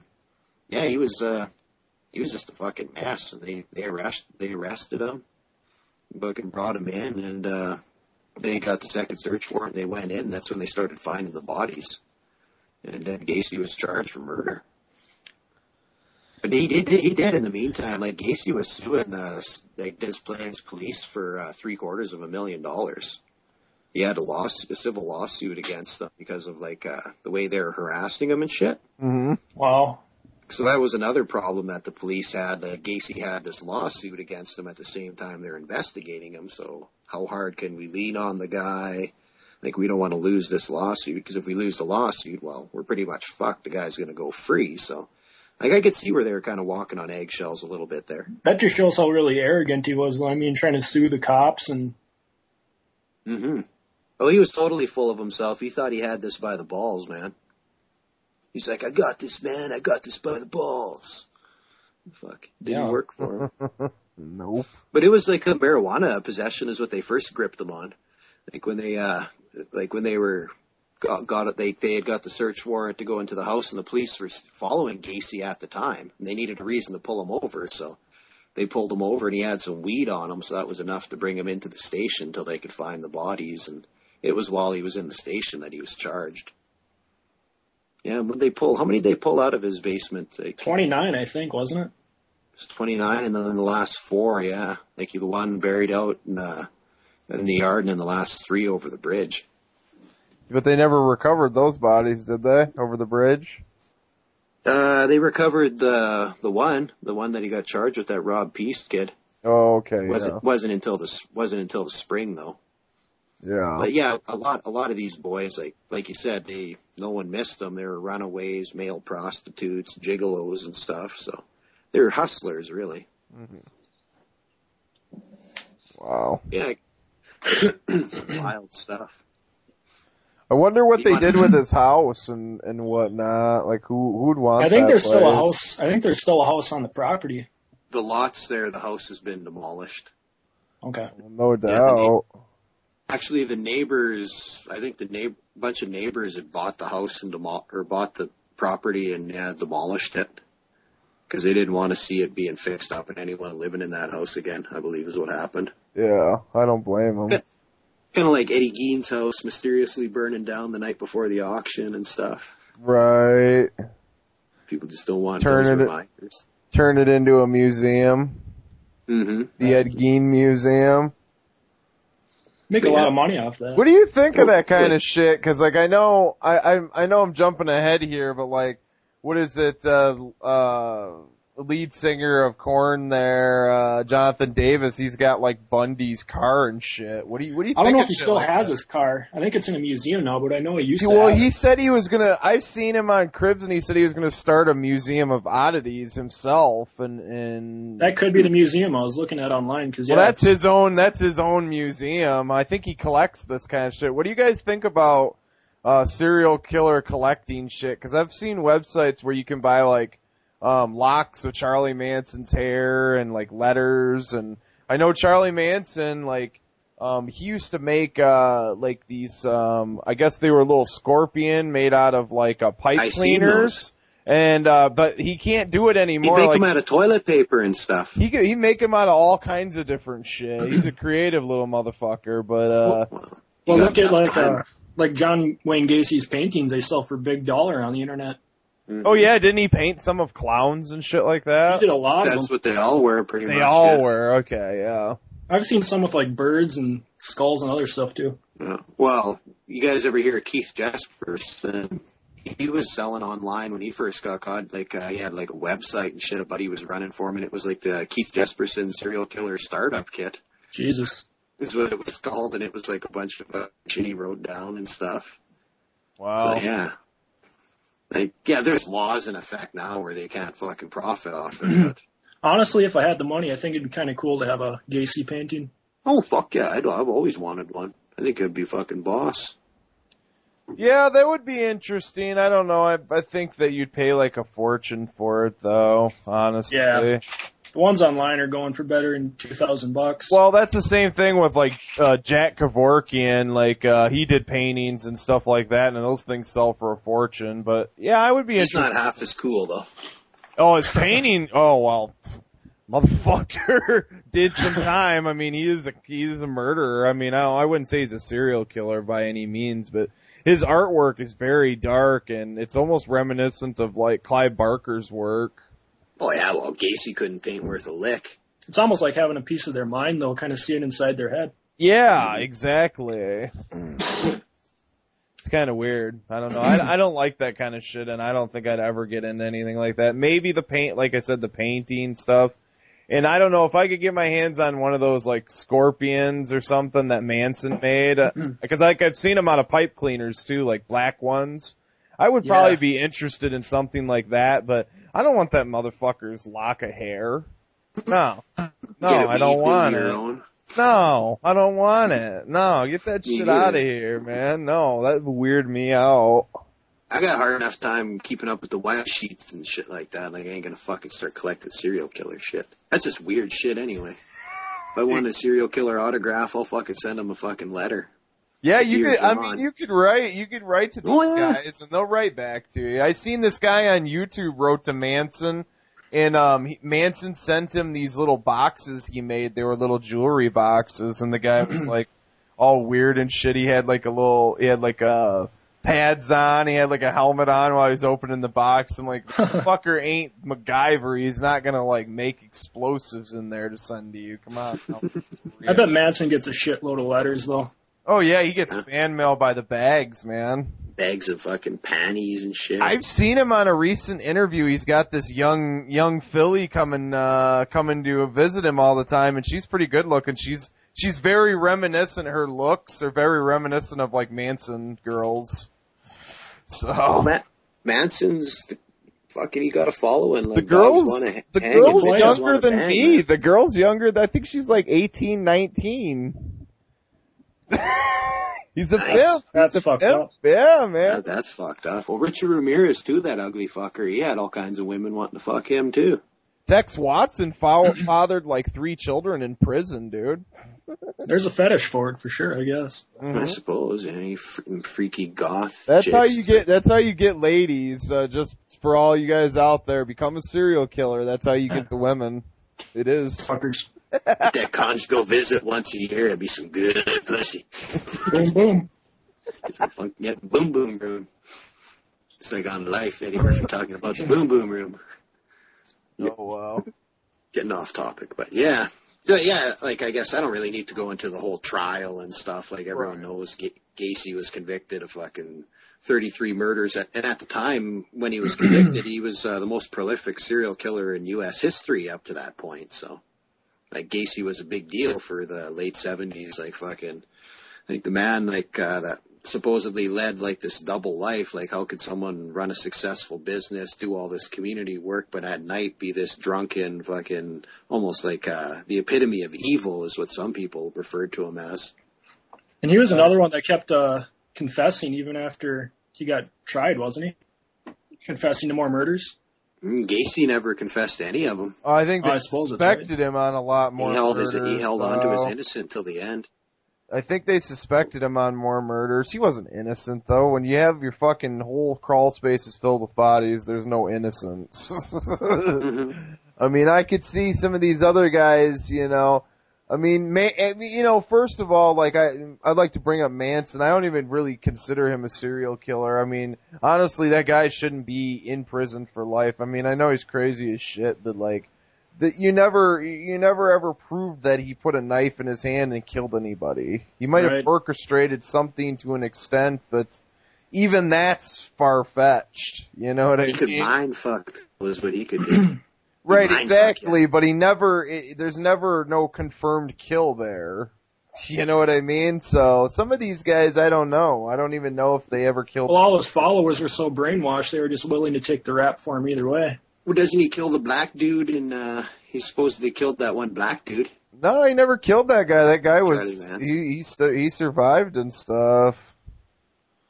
No, he didn't kill him. I thought I have this book where I thought it said like he was supposedly. I mean, he was never convicted of it or nothing. No, he wasn't. But Charlie thought he killed him, but then he ended up seeing him again at the court hearing or whatever. He survived and stuff, and they wanted him to like testify or something. Dirty little rat, eh? So wanted him to turn state on him. Yeah, basically. Cool. But yeah, like he's heavily influenced cinema though. Like he's got 3-4 movies that I know of based on him. Like I think the first one I already kind of touched on, To Catch a Killer. That's the one from, I believe, 1992, that one. Yeah. That was a Brian made-for-TV Dennehy. movie as well.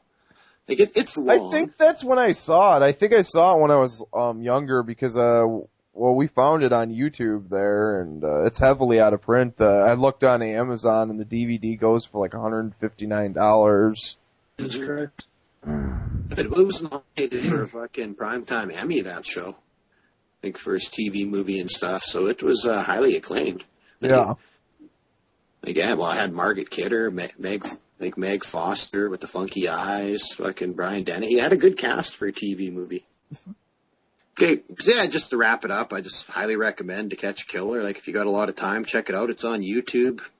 It'll take you a while though, but there's another one from 2003 that came out, and it's entitled Gacy, actually. This is the one I really like.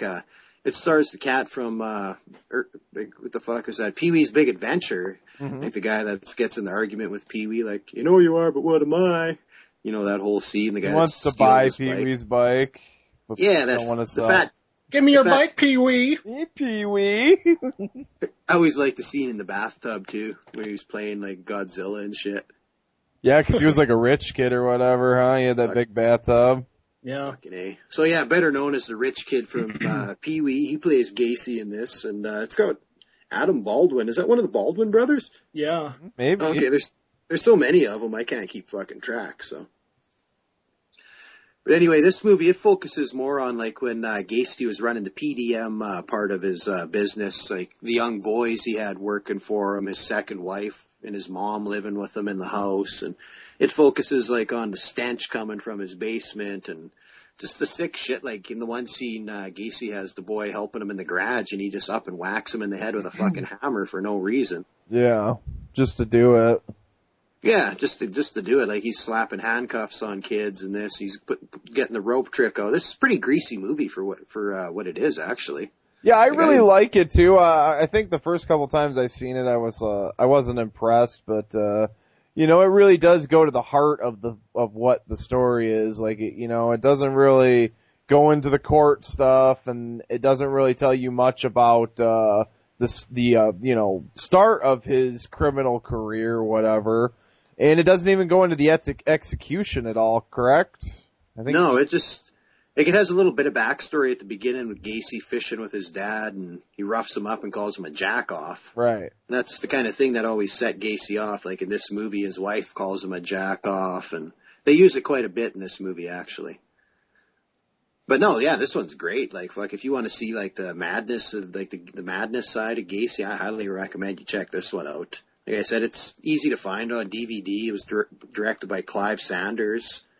So, yeah, stars, like I said, Mark Holton from Pee-wee's Big Adventure. Hey, Pee-wee! I think it's one of the more mainstream ones and one of the more well-known ones. I think it was also straight to video, though, which Wasn't is it too made by the bad. same guy that made all those other serial killer movies? Like I think so, Dahmer and Bundy. Yeah, that Night Bundy Stalker. one. I never saw the Night Stalker one. I seen that. It's not bad. Yeah, I think the same cat did do them all. And those are the good ones to watch. Like, not the ones with Kane Hodder in them. Right, Yeah. exactly. I wonder if he did the Hillside Strangler one, too, because that I think had he that did. same kind of feel to it. I think he did. They kind of feel like if they were like edited for content, because I know a lot of them have nudity and whatnot in them. You could put them on like A&E. They almost have a dark comedy kind of feel to them, too. Like I don't know. Just some of the stuff. Gacy does, definitely. It's kind of weird. Well, you got the cat from Pee-wee, Just as a fucking clown. Right, exactly. And a sexual deviant. Mm-hmm. Yeah, He plays it pretty fucking good, though, man. Yeah, I totally agree. He sells me on the character Gacy totally. But yeah, no, highly recommended. I suggest you check out Gacy from 2003. There's one more I just want to touch on quick here before I'm done. This is one that just came out last year, actually, and this is based on the book The Last Victim, like I mentioned, the Jason Moss story. And this is William Forsythe actually plays Gacy in this, and this one focuses on the boy that sent Gacy the letters, like the phone calls that he'd make to the boy. Like, and then he even goes and visits him in the one scene in this. And this one, I highly recommend this one as well. This one's probably the best done of them all, like as far as like cinema value and shit goes. Like I don't know, it probably has the biggest budget, I'd say. No, that's while Gacy's in prison, correct? He's writing this kid? Yeah, this all leads up right around the time, like not long before Gacy's executed and stuff. Well, because the boy actually goes and visits him right before he's executed. It works because you've got Gacy, which is, tells one piece in the timeline, and then you've got this that tells another piece in the timeline, and, you got the Brian Dennehy one, which tells more of the court, oriented. So I think all these films can exist, Oh, totally. Get all the facts from all the movies. Mm-hmm, mm-hmm.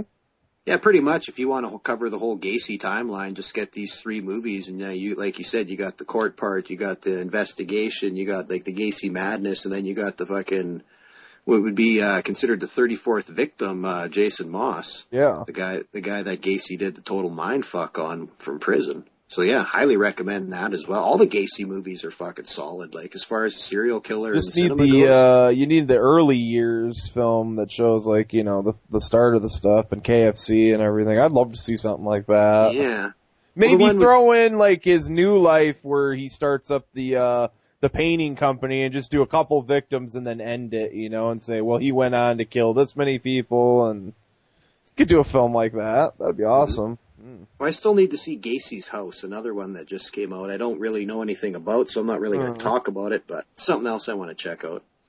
But yeah, that delves more into the bodies under in the cellar and stuff like that. Mm-hmm. More into I think it delves more into the torture and the abuse and the darker side of it all. Yeah, Gacy's Funhouse, basically. Pretty much. Yeah, that could be another movie. Pogo's Funhouse. There we go. We should script that up. You could totally, I don't know, I shouldn't say this, but you could totally run with that Pogo character as a fictional character, Oh, fuck yeah. Makes Captain Howdy look like a fucking piece of shit. I'm thinking they did comic books on some of these guys, and I think they did one on Gacy too. Really? Yeah, I think so. Like spin-offs if they'd never gotten caught? Something like that. I know there's a Dahmer comic. That is sadistic.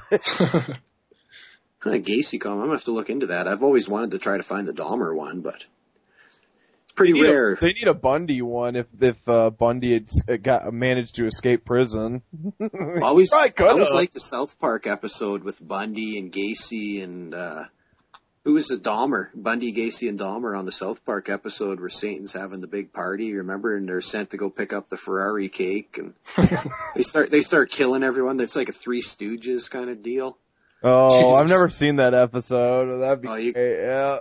Yeah, it's like Gacy and Dahmer. Gacy will stab people, and Dahmer will start raping the body, and Ted Bundy's in charge of it all. He's orchestrating he's orchestrating. He's trying to keep these guys in line, and he's smacking them around like they're Three Stooges, and they end up killing each other at the end. It's awesome. Andy, you've seen it? No, I've never seen it. Oh yeah, you guys got to check that out. Punch it in on YouTube or something, South Park. And yeah, it'll probably come up. Yeah. You guys got anything to add on this before we wrap it up on John Gacy? I think you pretty much explained it, buddy. Yeah, he was sick motherfucker, and he's dead now. So. Yeah, I think his last words were "kiss my ass," weren't they? Mm-hmm. Yeah, I think so. I think I heard that. Yeah. Yeah, because it was 1994 is when they finally did him in. How did he get killed? Was it by lethal injection? I believe it was lethal injection, yeah. Okay. Took the pussy way out. You didn't want to go with old Sparky, huh? Well, few do. Lethal injection. Yeah. May 10th, 1994, at the age of 52, he kicked the bucket, so... I don't know. The world got rid of another piece of shit that day. Yeah, basically. Yeah, we're not trying to glorify serial killers at all in this episode. We just find it interesting in how they reflect the cinema. We consider all these guys pieces of shit, though. For sure. Basically. I don't think he's cool or nothing, so. Well, yeah, I guess we'll lead into a break then, and we'll come back with, who are we going to come back with? Ted Bundy? Yeah, that'll work. Awesome. We'll hear Andy talk a little bit on Ted Bundy then. Yeah. All right. Another sexual deviant. Yes. More good times. But anyway, I hope you guys are enjoying the serial killer talk. You're listening to Exploited Cinema Stay tuned. A public service announcement by Satan himself. Hey boys and girls, when I'm not out wreaking havoc upon the planet, I'm checking out my favorite horror and exploitation t-shirts. And you know who's got them? FastCustomShirts.com. Yeah, they got the shirts I like a water-powered t-shirt or a Boss Nigger t-shirt. Yeah, and they're cheap too. Cheapest damn shirts I've found on the net. So get on over to FastCustomShirts.com and tell them Satan sent ya. Good people, you are truly fortunate to have as a friend and colleague John Wayne Gacy. What lies within the man? Want to get high? Inside the rage. Maybe you've seen this boy? Beneath the surface. We're investigating the disappearance of an employee of yours. I heard a weird sound. It's a strange whining noise. Maggots. It's the sound of 1,000,000 maggots. God only knows what you're doing in there. What I do in that garage is all business related. I'll go when Tom gets back. There's no negotiating. You really think I'd let you just walk out of this house? Every urge he felt. No, never seen that kid. Every secret he held. You want to see a trick? He buried.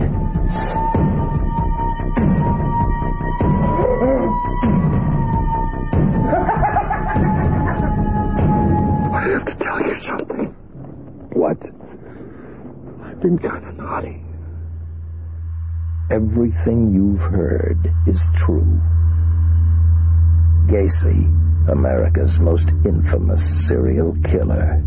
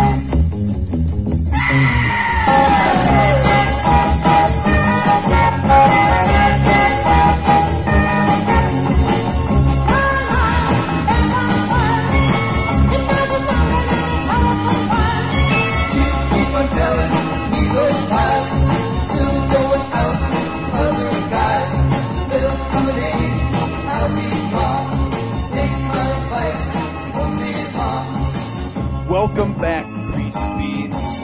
Yes, we got Ted Bundy up next with the Dream Warrior, and he's going to tell us a little bit about his history. So let's roll with it, buddy. Yeah, I'm talking Ted Bundy. Mr. Bundy was born in 1946. He was an illegitimate child. He was forced to pretend that his mom was actually his sister.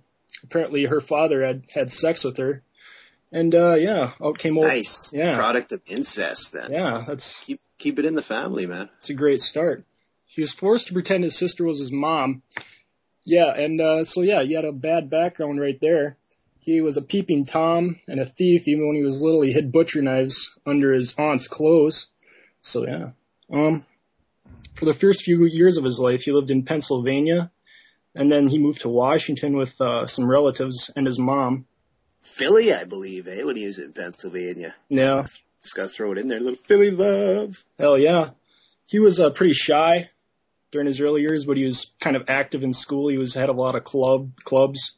He loved skiing, kind of weird shit, stealing skis and ski tickets.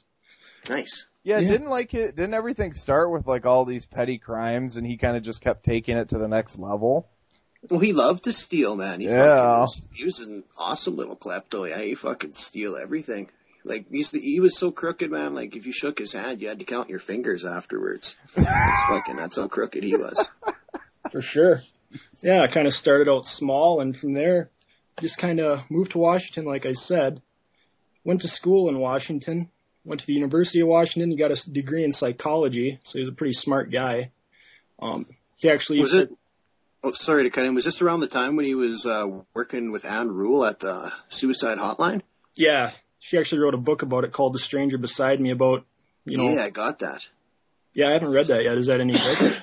It's really good. Yeah, it talks about like her experiences working with Bundy, and like they were pretty good friends actually. Like Bundy was a well-respected person in school and stuff. Like he had some hot girlfriends and stuff. He did community work. Like, yeah, he wanted to be a politician, definitely. Exactly. Like once again, just like John Gacy, like fucking, he's got battling with some demons like underneath, but like fucking, like he's out there for the community. Like he's a lot more of a citizen than even I'd consider myself. Like I'm more of a good public I think a lot image. of these guys, I think a lot of these guys are really egotistical and they wanted to be the whole fucking show, as they say. But well, Bundy studied, like, as you said, he went off to college. He studied psychology and all kinds of shit.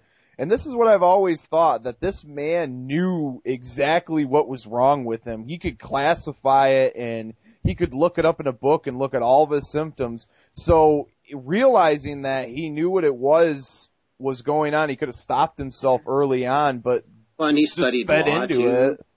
He could understand it. That way he could just relish in his own. Yeah, he would use it. He would use it against, these people and stuff and say, oh, I've got one step ahead of you. I know exactly what I am, and I'm going to be a chameleon. Yeah. Yeah, studying law, he knows what the cops are thinking. Studying psychology, he can manipulate the people. Like, 'cause he was a fucking bullshitter. Yeah, exactly. Like, he was another thing. He wasn't just crooked. Like, this guy fucking was full of shit, too. Like, you couldn't even believe him if you asked him what his name was half the time. Like, that's how much he lied. Compulsive liar. Well, he had aliases, didn't he? He probably had all kinds of aliases. Yeah, you really know how to talk his way out of a situation. That's why he got away with it for so long, But yeah, like I said, he graduated with a degree in psychology from U of Washington. Then soon after that, he went to work for the Washington State Republican Party, and he even became close friends with the governor of Washington, Daniel Evans. Followed him around the state. He was kind of recording his speeches for him, stuff like that, kind of keeping track of I guess he was going to be governor again or whatever. On his re-election campaign. Yeah, well, because when Bundy was first arrested and stuff, he had all these people coming forward. Like, I think the governor was even one of them, like giving him like recommendations, like, "Well, this can't be the guy. Like, you got the wrong guy." And he had a lot of people in his corner at first, like before the dirt really came out, like when it was the initial investigations. Yeah, right. And soon after that, like he went to law school. And he did pretty shitty, so he just dropped out in 1974. And at the same time, a bunch of girls started disappearing around the Washington area. Or were these his first victims, they think, or were these... They think he definitely had something to do with it. I mean, I don't think it's confirmed, but, just kind of a coincidence that as soon as he was kind of on his downfall, that shit started hitting the fan. Yeah, they figured he was in the area at the time, so probably connected him with them, so... Right. Yeah. Well, he was into creeping the houses and creeping on women and stuff first. Like it was like kind of a gradual progression. Like he'd go from spying on the women to fucking next thing you know, he's breaking into the house and bludgeoning them. And yeah, like he was a peeping Tom and just a petty criminal and just kept getting away with stuff. So he figured go up from there and see what else I can get away with. Take it to the next level, yeah. And then pretty soon he's like, he's manipulating girls and stuff, and like he's getting into necrophilia and fucking like he just opened a whole gambit of fucking madness. Yeah, and like right before he was executed, he said the first time he ever tried to kidnap someone was in 1969, and he actually murdered someone for the first time in 1972. Well, that's the same year that Gacy's first confirmed kill was. Yeah, it seems like there's a lot more serial killers back in the day that you actually heard about. Well, I think during the 70s and 80s, there was like a hotbed for these guys, like all over, and it seemed like like the 60s was like West Coast, and then you had like a huge East Coast, like Midwest influx of these guys popping up during the 80s and the late 70s. Well, throughout like the 80s and 90s, did you notice like the Pacific Northwest is where they all pop up, like Green River, fucking. You got like all those guys. Like I got books and books and books, and I almost got like kind of a theory, like because they were sprouting up fucking like there was like 4 or 5 going on at the same time out in the Pacific Northwest. Like it's just such an easy place to dump the bodies, and every one of these guys all had military background too. Something to do. Something a lot of these serial killers, if you look into it, they have a military background too. So trained to kill. Well, is it the mind fuck of the military? Yeah, like look at Arthur Shaw. Oh, you're talking about like an MK Ultra theory? Yeah, I've got an MK Ultra theory too as well. So. Well, that's the thing. Like Bundy, though, I mean, he didn't necessarily have like a horrible childhood. Just like, of course, that incest thing was really bad, but he wasn't physically abused, really. Right. Well, he was given the opportunities and stuff. He just, I don't know. He always had the inkling that something was up, though. Right. And he just never felt like he belonged. I guess he's. Like, a lot of these guys, they have, like, no self-confidence, so they portray themselves, like you said, they want to be the man, they want to be the whole fucking bag of chips, and so they put on, like, it's like the mask of sanity, like he's the big man at school, he's fucking the ladies' man, and this and that, but real life, he's like nothing Bundy, but a fucking pussy. Bundy was considered, like, a decent-looking guy to the ladies, too, so it made it a lot easier for him to... Oh yeah, he had some hot bitches, but that they fucked with him. Like that's what really brought on his madness. Like that one old lady that. Well, yeah, she dumped him. Yeah, they were supposed to get married, I think, even, and that's pretty much what triggered his killing. Like they think triggered it, right? Well, that's a lot. That's like her description and like his target victims were pretty much mirror images. Like, well. He'd go after chicks that looked like his ex-girlfriend. Killed them. He liked chicks with brown hair, and their hair was parted down the middle. I've read before. Long brown hair parted in the middle. Right. Or short and slender. Yeah. But anyways, I'll talk a little bit about the first murder. It was when he was 27 in January 1974. I think he broke into maybe a sorority house, I think, of an 18-year-old named Joni Lenz, and he basically bludgeoned her to death with or I don't even know if she died, but he bludgeoned her with a metal bedpost, and then shoved it up her vagina. Mm-hmm. Yeah, I think she survived that, actually. Yeah, I think she was in a coma. Yeah. But yeah, he basically targeted college girls around the Pacific Northwest, and pretty much from 74 on out, a lot of sorority girls started disappearing and wound up dead. Yeah, this doesn't surprise me. I mean, throughout the years, a lot of these serial killers would target sororities, and I think that I think Bundy wasn't the only one that was a sorority house slasher, whatever you want to call them.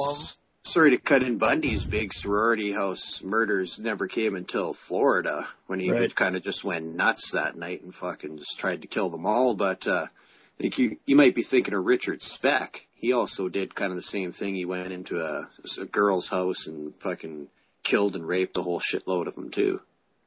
Right. Well, yeah, and sorority girls, I mean, they're naive and they're Well, these guys just go in at night. Like Richard Speck, he's notorious for the Richard Speck prison tapes where it showed him.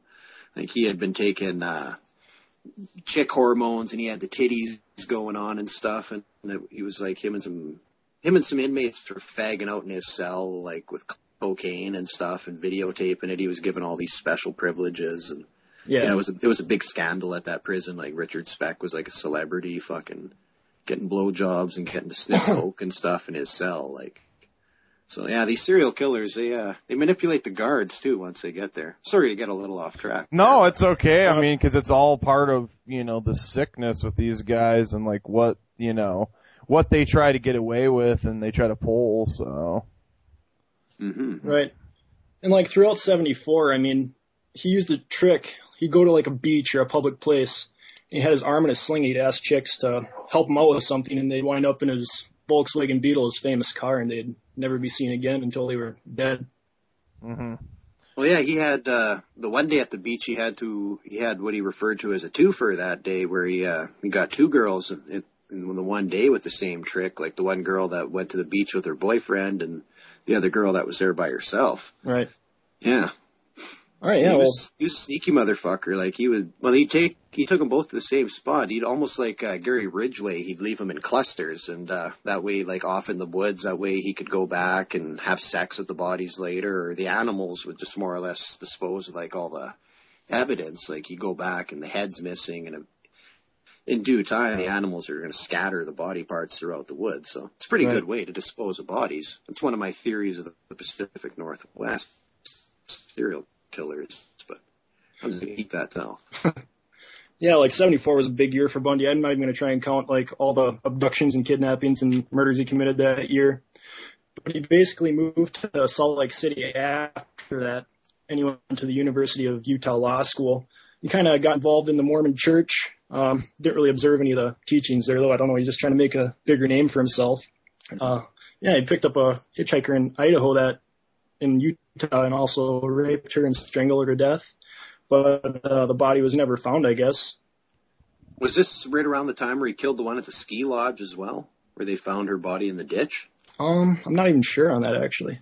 Because I know he had a few killings when he was doing his Utah trip. Right. Yeah. But in October of 74, he actually strangled and sodomized the daughter of the police chief there in Utah. Really? I didn't know that. Is that the girl that he tried to get to come back, like get in his car, and that I think so. her car was broken into or something like that? I think so, yeah. And it showed that the autopsy examination showed that she was alive for like 5 days after she was kidnapped. So who knows what old Ted did to her in those 5 days.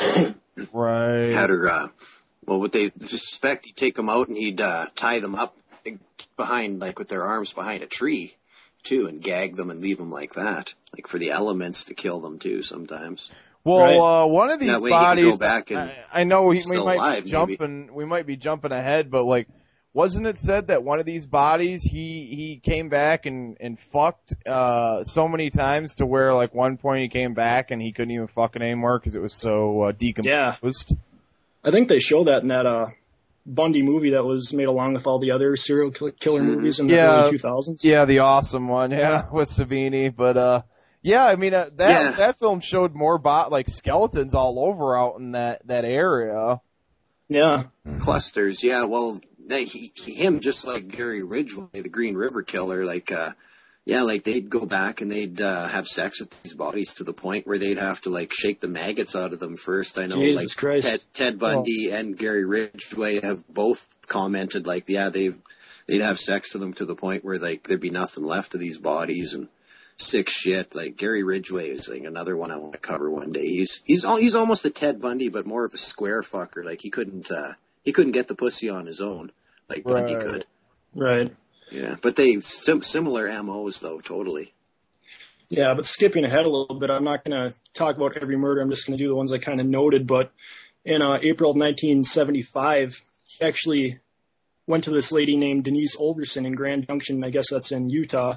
And he clubbed her with a crowbar and immobilized her with handcuffs and strangled her to death. And they found her body underneath an overpass. Mm-hmm. Then after that, Lynette Culver, a 12-year-old, shot May of 1975. And, she pretty much was found dead as well. That was in Florida, the 12-year-old, was it? That was in Idaho, I think. Or no, I might be wrong. The 12-year-old was the last victim, wasn't she? Yeah, the 12-year-old was the one he fried for in Florida because Bundy it was right around this time where he had abducted the one girl and tried to rape her, but she got loose because he got picked up, I think, was it in Utah, right? Because he had his 2 jail breaks before he finally made his run to Florida, and he killed the 12-year-old and all the sorority girls. He killed 2 12-year-olds actually in his crime career. Nice. Yeah. Well, I guess not nice, but bad. Nice. Proved me wrong. That's what I mean. Exactly. Yep. Well, basically after that, he was caught in Utah. They actually pulled him over and found in his car a bunch of what they called a rape kit, I guess. And he went to trial there. And, he basically escaped from that prison. One of his first escapes. See, they call it a rape kit. I call it tools of the trade. I don't know. Like, fuck. You can pass that off. It's my emergency kit. Yeah. What is a rape kit nowadays? Like, Chloroform, Just because I duct have a tape. crowbar, a fish bat, duct tape, ski mask. What else I got in there? Gloves. Oh shit, I'm giving everything away. Never mind. And the big knife, might I add? No. Yeah, he escaped from that prison in Colorado, like I was saying, and he used a hacksaw blade, and somehow he got $500 cash. So I don't know how he got. Yeah, I don't know how he would have got cash in prison unless somebody was smuggling it in for him. Possibly in a cake, like a hacksaw blade, 500 cash. Like he's got all these bitches and stuff. Maybe you could convince one of them to drop him a cake off or something. Or hit it in a hot dog. You never know. Yeah. Ted Bundy was a sneaky motherfucker. Yes, they should have kept him alive. This is the shit we don't know.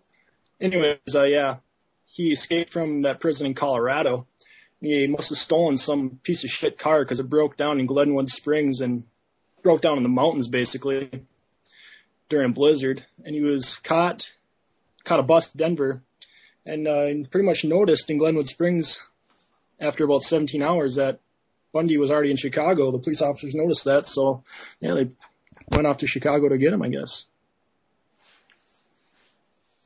Yeah, they brought him back. It wasn't long after that. Sorry, when you said piece of shit car, I was just sitting here grooving. I had that Adam Sandler song in my head. The piece of shit car sucks fucking dick. Yeah, I get off topic every time I cut in, but yeah, like you were saying, Bundy, he was a wily fucker sneaking out of prison this way. Like, he stole an old piece of shit car and fucking. Mm-hmm. But he didn't really have anywhere to go. Like, he went as far as he could go, ran out of gas, ran out of money, and it was like pretty much, hey, Ted, how's it going? You ready to come back now? Like, his first attempt wasn't much of an escape, but. Right. All right, so he escaped from that prison in Colorado, and he ended up in Chicago. He caught a Amtrak train to Ann Arbor, Michigan, and he rented a room at a YMCA. And basically, from there, he stole a car and drove south to Florida. Got pulled over again and kind of got out of it that time. Mm-hmm. Once he was in Florida, he was in Tallahassee at some college. And some of his more famous murders kind of happened. He beat the shit out of two sorority girls with a log. Yeah. He found it outside of the sorority, didn't he, on his way in? Right. Yeah. Yeah. Then he went to their sorority sister's house and killed them as well with the same piece of wood. Yeah, he more or less just went door to door, like one room to the next, and whacked him in the head and got his freak on, and would go to the next one, to the next one, and he was pretty much out of control. Like, this was Bundy with nothing to lose by now. Like, they knew who he was, they knew what he was up to. He's just a man on the run. Like, he's just trying to kill and rape as many women as he can before he gets caught at this point, really. For sure. I think it's Bundy off the loose end. Now, didn't he have a girlfriend too as well? Like, not at this point. I don't think so. Not he was always kind of involved with different women, but could never really drop the hammer. And at this point, when he's in Florida, he's keeping pretty low profile. Like, he's hiding out at that boarding house kind of thing, and like using a fake name and shit. So it's pretty low key Bundy by this time. Mm-hmm. Yeah, and like less than a month after he did the sorority house killings, he did his last murder, which was a 12-year-old named Kimberly Leach. He raped and murdered her and threw her body in a pig shed. Yeah, that was the one he abducted from school, right? Yeah, that's one of the only ones he actually got convicted of, I think. Yeah, this was the last straw. Yeah, the Bundy was fried after this. Right. Yeah, and pretty much they found bodies and with bite marks all over him. That's a big part of the way they convicted him. They matched his bite marks. Like, one chick, she had bite marks all over her ass. And mm-hmm. He'd get freaky, yeah. He'd kill them and just get his necrophilia on. He'd be biting their asses, biting their titties, whatever. Mm-hmm. Real sick motherfucker. Yeah, I'm just skipping over a lot of stuff here, but I mean, he did as much as he could to delay his execution. He just kept confessing to more murders to postpone it so they'd have to go investigate and question him and shit like that. Mm-hmm. Well, then he offered help to, like, when they were investigating the Green River killer, when they had no leads and stuff. Bundy's like, well, fuck, I can give you tips, I can help you out. And the investigators actually took him up on it, and Bundy gave him some good clues. Like, Right. Like Bundy being a lot like Green River, like he was saying, well, you want to catch the guy, this is what you do. You find a body, leave it there. Yep. Just sit there, fucking, like, stake it out. Like, he'll come back. Like, and Bundy's probably just thinking in his head, just like, yeah, like, fucking, that's what I would have done. Like, if you would have wanted to catch me, that's how you'd have caught me, motherfuckers. So, if this guy's anything like me, that's how you're gonna get him. Yep. Sure enough, the Green River Killer did come back to the body. Well, no, it was DNA. It wasn't that many years ago Green River got caught. That was like we talked, these guys were, like a lot of these guys in the 70s and like late 60s, 70s, 80s was like a heyday for serial killers. But yeah, like they could just get away with shit nowadays. These guys like are wise. Like even if people want to go out and do that shit, like these sick, twisted minds out there, like there's all this forensic science and shit. Like it's pretty hard like to go do it and not go to jail. So yeah, these guys, they didn't know any about that. Like a lot of these guys just come to the forefront and because of 30-year-old DNA evidence now. For sure. Yeah, I totally agree with you on that. And, but the Green River Killer, like, he got caught, what was it, in 2003, 2001? It wasn't too long ago. So how was he able to get away with it for so long, I wonder? Well, what they suspect, like, he did, like, all them killings, like, them 46 in a couple years span in the early 80s. And then quit.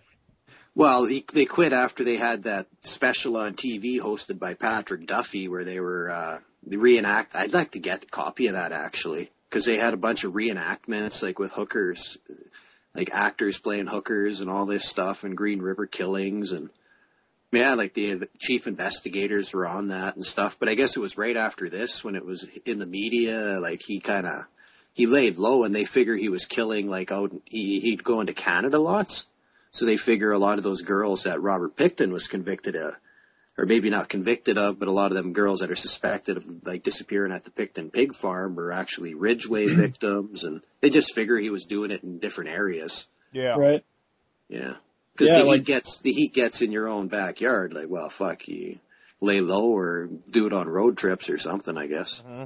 Yeah, well, I've always said that, like, somebody, if they wanted to do something like this and they wanted to get away with it, is be strolling on through somewhere and not be connected to anything and not have any connection and, you're by yourself or something and roll on through, there's nothing connecting you, but you didn't know the person, as long as you don't leave behind DNA. I mean, if somebody shaved their body, now somebody's probably going to do something like this out there, but and they're going to blame the show, but shave your body, and wear a condom and shit and like shave all the hair off. I mean, you'd be looking like a weird motherfucker without eyebrows and eyelashes and shit, but yeah, but these guys aren't in the mindset to be necessarily safe about it. They just want to, such an urge to do it that they just want to do it and not really think about how they're going to cover it up. Right. I guess I hate to keep jumping back to Ridgeway, but like that was a meticulous motherfucker. Like that's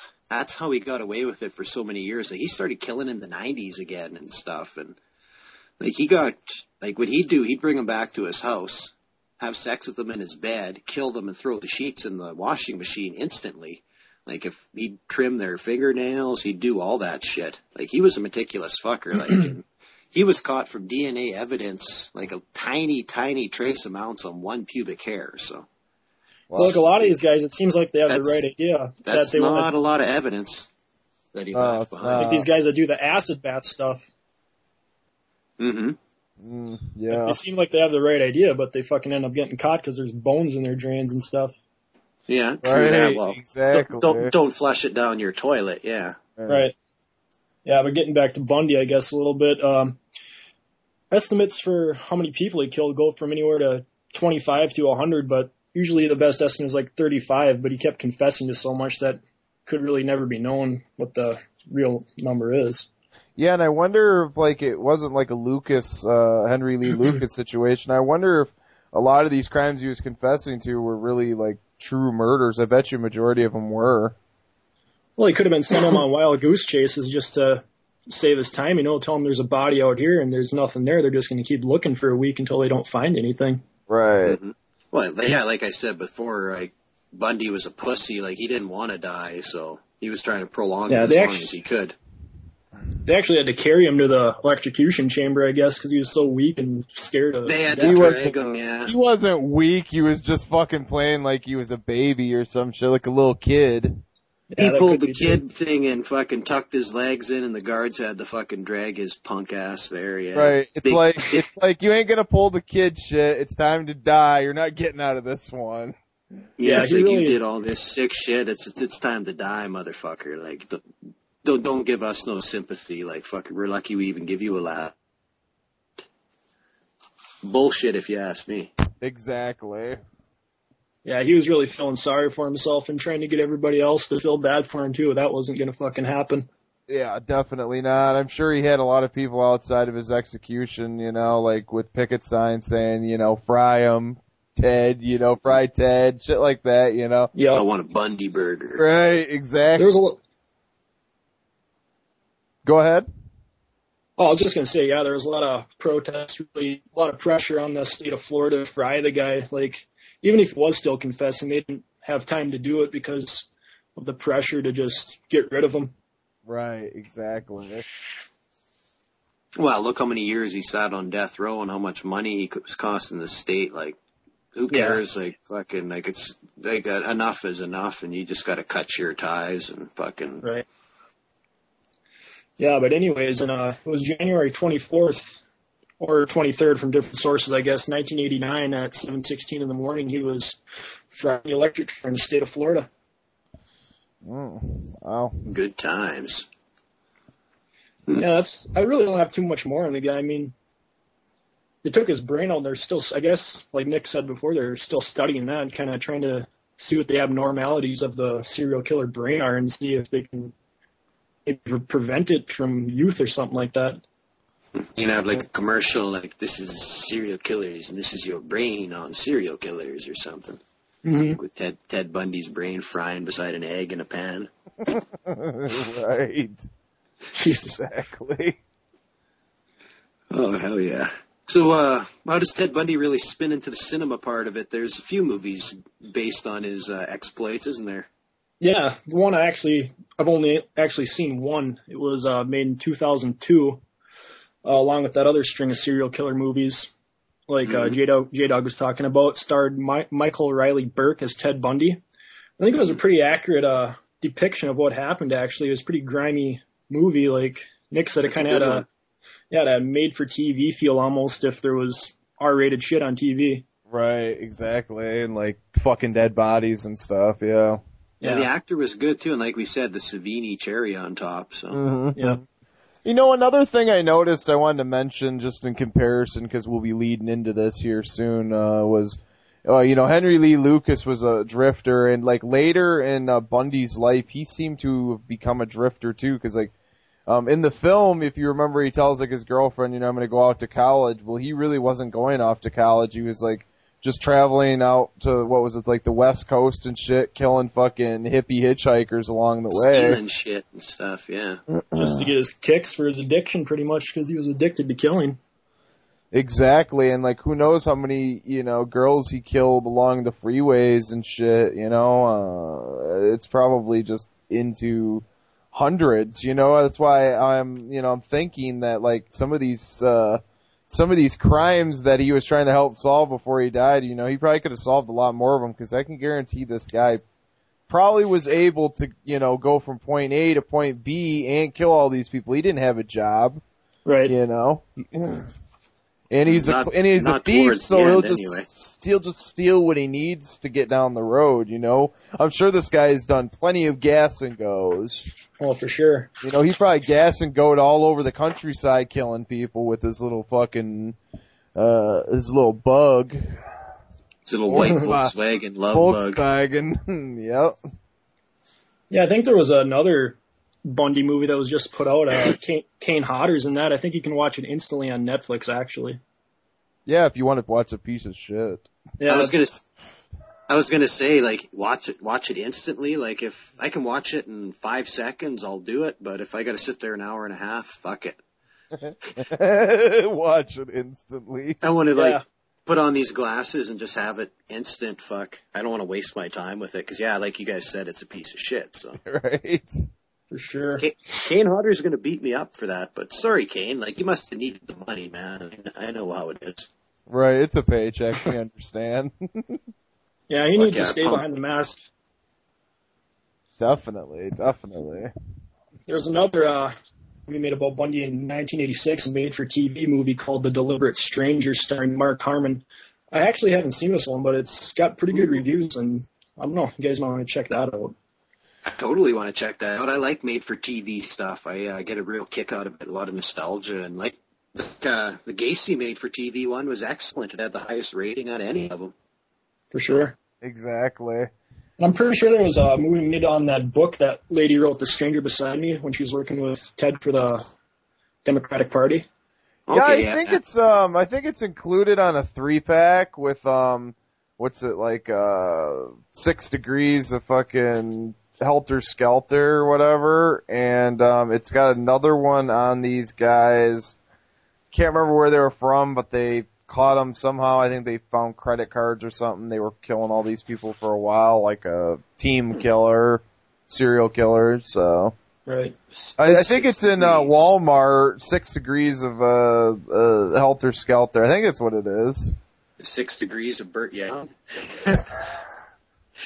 That's the 8 degrees of Polly. But you can get that in a 3-pack, I think, at Walmart for $5, I think. Oh, really? Yeah, I'm pretty sure. Was there anything about Bundy in the Green River movie? I think it was made for TV too. Mm-hmm. Yeah, I got that on VHS. They have a scene where they go and interview Bundy in the jail, and that's where he's giving them the information and stuff, where he's helping with the Green River case.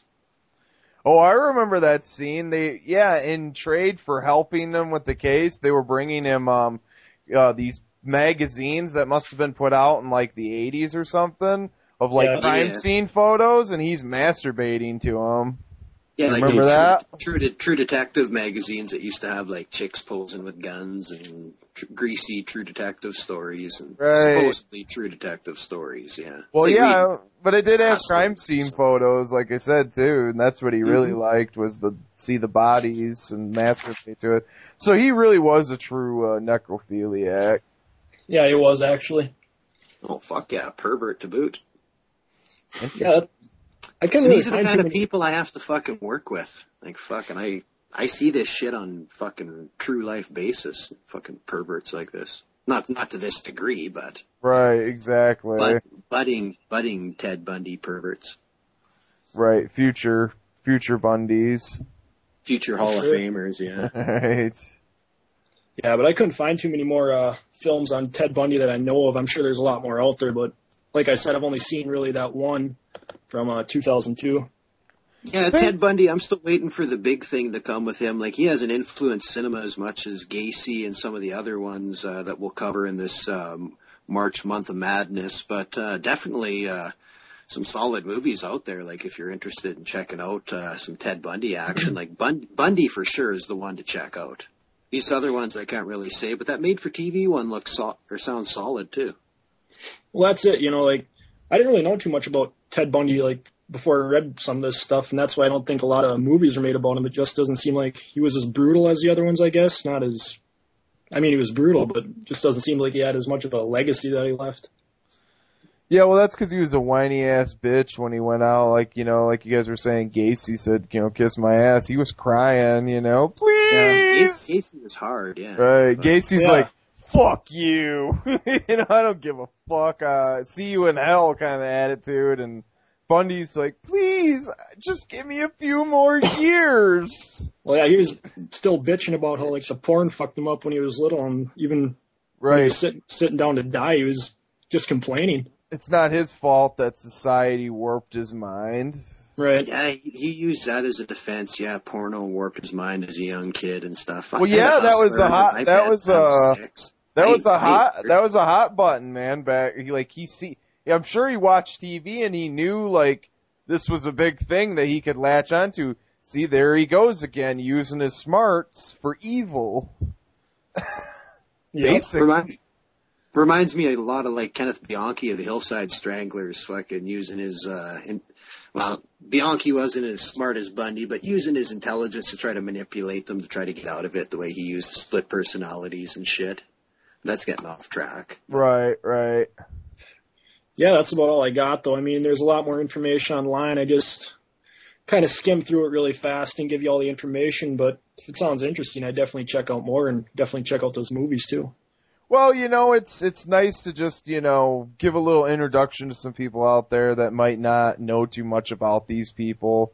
I mean, I can understand, like, I know Derek West said that he wasn't really into serial killers and stuff, and, some people might be intrigued by this stuff. Some people might be turned off. I mean, it's natural, it's pretty disgusting shit, and it's definitely a darker side that exploited cinema wants to touch upon, but well, it's kind of like the car accident. It's kind of like a car accident theory. You don't want to look, but you have to. It's just so interesting that you really want to know more about it. Mm-hmm. Right, like what brains look like on the windshield. Yeah, I've always been intrigued by the whole serial killer madness, so like it was something I wanted to do. So yeah, I don't know, Derek, you better like it. I think it's a whole, like, detective thing, too, and, yeah, totally. You wanna, like, track down all the facts on these people and know, like, every aspect, and maybe, I think some people will get in their heads and not only that, but I think some people out there might think, well, maybe with some of these guys there was a stone unturned, and maybe I could solve another murder that, they'd never even thought about, or... I'm sure there's people out there like crime buffs that are, that's kind of got that mentality. So right, yeah, and normal people just want to know how depraved a human being can get, so they just kind of look into it and you find out about these guys. Right, exactly. So I guess we'll roll in to another break if that's all you got, Andy. And yeah, that's pretty much all I got. Okay. We'll roll into a break here. When we come back, I'll be telling you guys a little bit about another depraved maniac named Henry Lee Lucas. So, of course, keep it tuned here. You're listening to Exploited Cinema. Hi there. My name's Ted. Nice to meet you.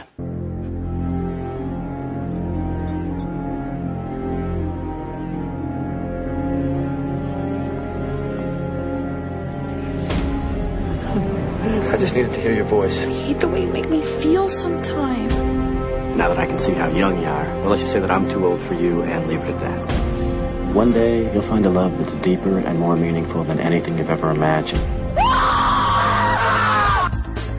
The sociopath will lie, he will cheat, even kill to attain his ends. His name was Ted Bundy. Nice to meet you. Nice to meet you, too.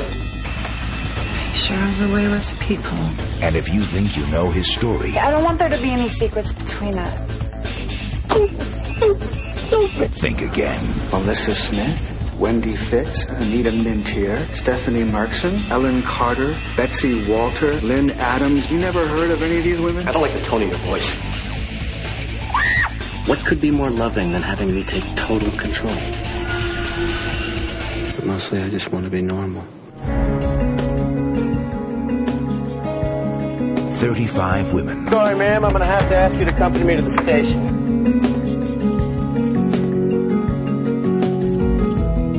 10 states.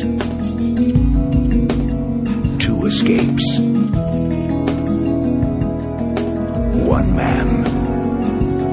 I know they're going to kill me sooner or later. I don't want to die. I'm not going to lie to you.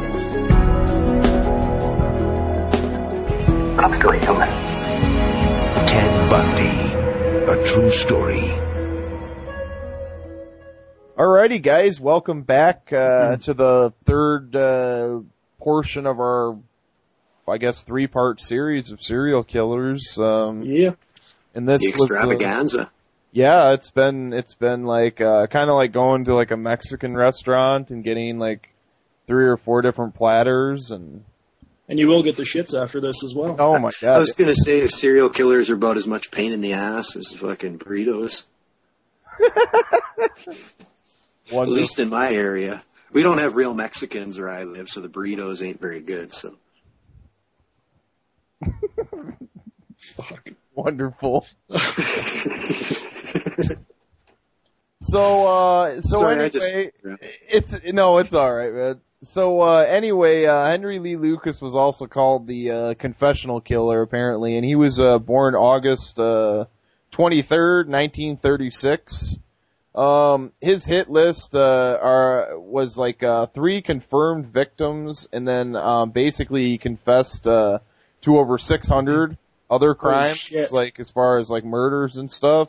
Yeah, that's why he was called the confessional killer, because he just whatever murder, if you had a murder and you needed to fill, the suspect, and you need a suspect, he was your man, basically. Fuck. I'm surprised he wasn't claiming some up in Canada there, J-Dog, by you. Probably did. Right, he probably was. So, anyway, he lived in a one-room cabin in Blacksburg, Virginia. The guy was born in 36, so I'm sure he did live in something like that. It was probably off in the woods or something. I can only imagine what it was like, little Unabomber shack. But yeah, his mother was named Viola Dixon, and she was like a prostitute, alcoholic bitch, basically. And yeah, she was a bitch, all right. And his father was Anderson Lucas, and he was like crippled and stuff. But basically, he used to work at the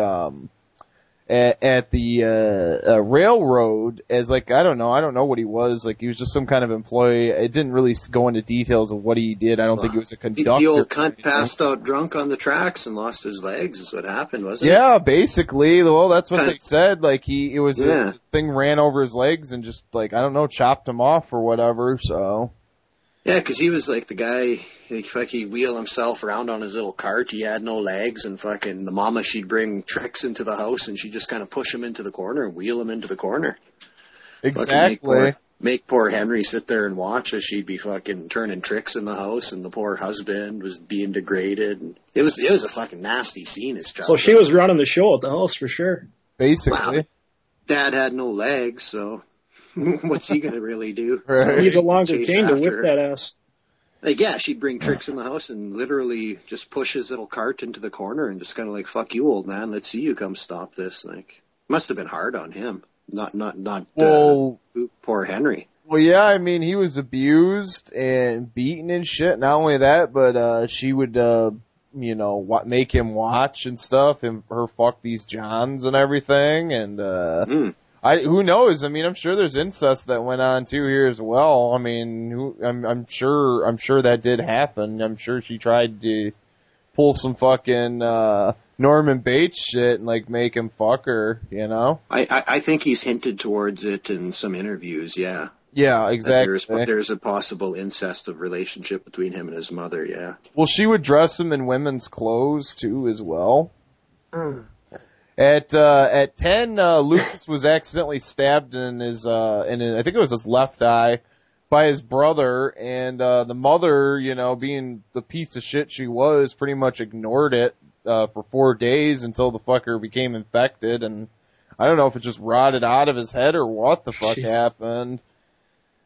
Yeah, exactly. Pretty vicious. Didn't he have a glass eye? Yeah, he rocked a glass eye after that from there and out. So, it didn't seem to slow him down, I guess, cause he was like a drifter and shit, throughout later in his life.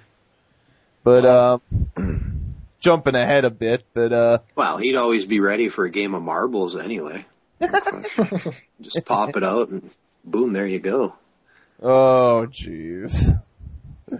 So, moving on, in 49, his father died of, hypothermia. Basically, he was drunk and he collapsed outside during a blizzard and, pretty much, froze to death. Bitch wouldn't let him in the house, yeah. Well, possibly. I don't know. What was he walking back from the bar? Like, what, how did all this happen? Wheeling himself back, yeah. Right. Like, was he dragging himself across the lawn? That's what I wondered. I had to, like, look at that fact and go, wait a minute. That sounds strange. I'd like to see this, actually. That sounds strange, so, but, anyway, Henry basically from there on out dropped out of school in 6th grade, and he ran away from home and basically drifted around Virginia for quite a while. This is when his life kind of turned to crime and everything. This is also a period of time when he claimed that he dabbled with a little bestiality and theft. So it was his brother that showed him the bestiality, wasn't it? Or I'm not sure about that. It was a family member. It was a family member that introduced him to it. I know that.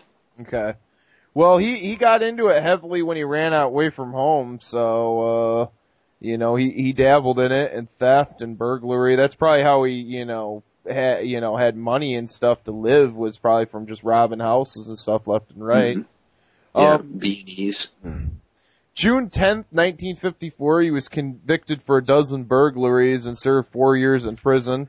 He escaped in 1957, but was caught 3 days later. September 2nd, 1959, he was released for that crime. Mm-hmm. That same year, he moved to I think it's Tecumseh, Michigan. I'm not really familiar with that area, even though I do live in Michigan. I mean, Michigan's a huge state, so I haven't been everywhere. Yeah, lower Michigan and all that shit. Yeah, it's actually down near Detroit is where it is. And he moved there to live with his half-sister, Opal. In January 11th, 1960, while living in Michigan, Lucas killed his mother during an argument. He basically stabbed her in the neck, and police stated she died of a heart attack caused by the blow. Like, I'm guessing blood loss and stuff, and just like the attack fucked with her, like scared the fuck out of her. I mean, someone stabs you in the throat, like it's probably gonna be shocking to you, especially if you're an old crow and happens to you, you're gonna have a heart attack. Well, Henry basically claimed that he thought he had killed her instantly, but actually she sat there and bled out, and his sister actually came home and found her on the floor in like a pool of blood, like just trying to grasp to life, but she'd already laid there and bled out so long that by the time probably paramedics showed up, she was already gone. And I've also heard rumors that he fucked his mother's corpse too as well. Mm-hmm. I've heard that too. True or not? It's in the documentary I've watched. Yeah. Okay. So basically he hightailed it. He tried to hightail it back down to Virginia, but like on second thinking, he thought maybe it would be better if he came back to Michigan, and they nailed him in Ohio, probably like a traffic stop. And he had an outstanding warrant for this murder, obviously, in Michigan, and they shipped his ass back on up. From there on out, basically, he was sentenced to 20 to 40 years in prison. He only served 10 years and received early release because of prison overcrowding. Mm-hmm. A lot of these guys got out that way. Yeah, and I'd also like to say, because I live in Michigan, I think it's pretty fucked up that Michigan let this sick fuck out, especially if he really did fuck his mother's body after. You're fucking sick, dude, and there's something wrong with you, and you do not need to be out in public. Like, you shouldn't be in the public, you shouldn't be in society. There's something wrong with you. And if they would have kept him locked up for 20 to 40 years, he may have never went on to do any of this shit, Mm-hmm. Well, if they released him, who'd they keep in? Yeah, who knows? Fucking petty drug dealers or some bullshit like that, so. Was it on this stint where he met Otis? Or is it later on in prison? Basically, after he got out of prison after the early release, he drifted around the South till he did actually meet serial killer Otis Toole in 1976. Well, he met him in prison, though, didn't he? I'm not sure. It didn't say that. I think that they met up. They were friends. And they decided to start like a homosexual kill squad was what I think they called it, or something like that. Where they were going to just drive around the country and, like, kill people, basically.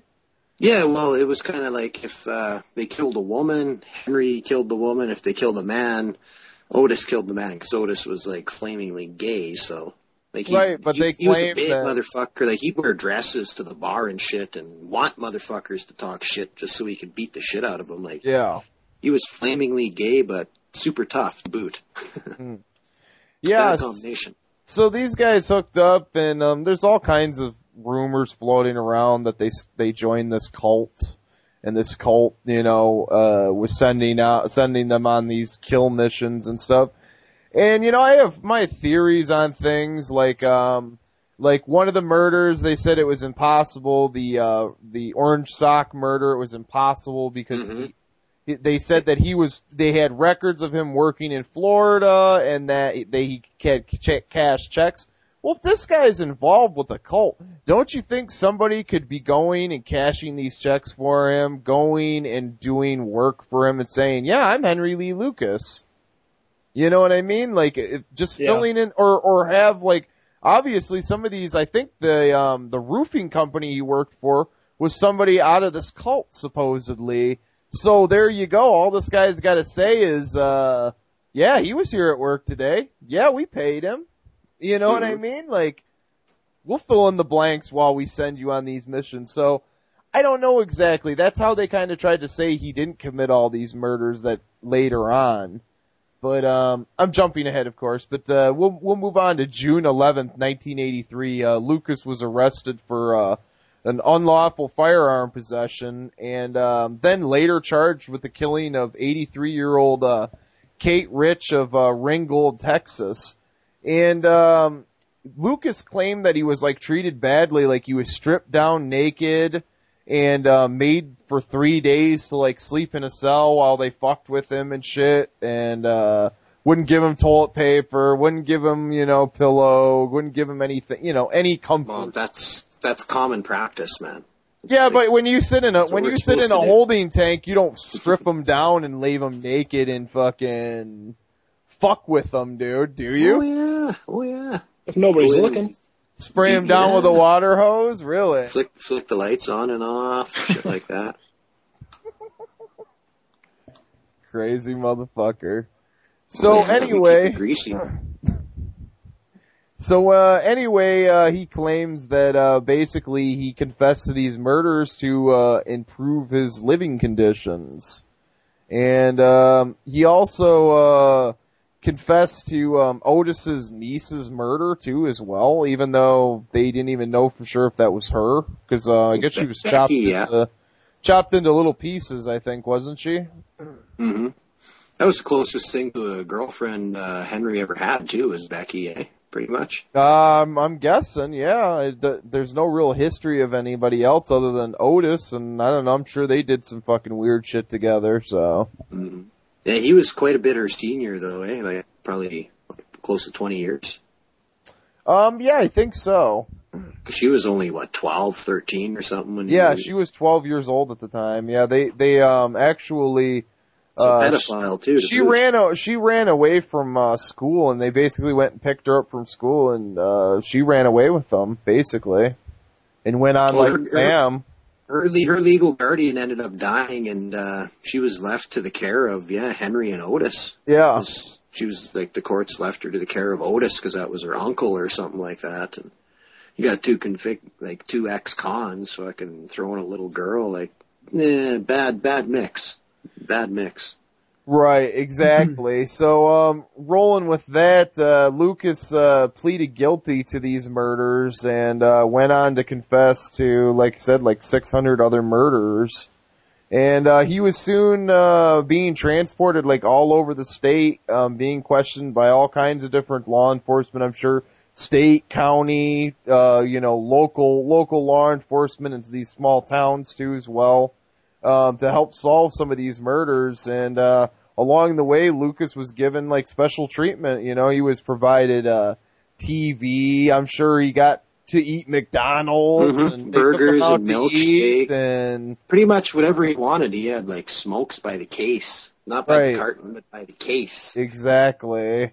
He was hooked up, almost like a gangster would be in prison.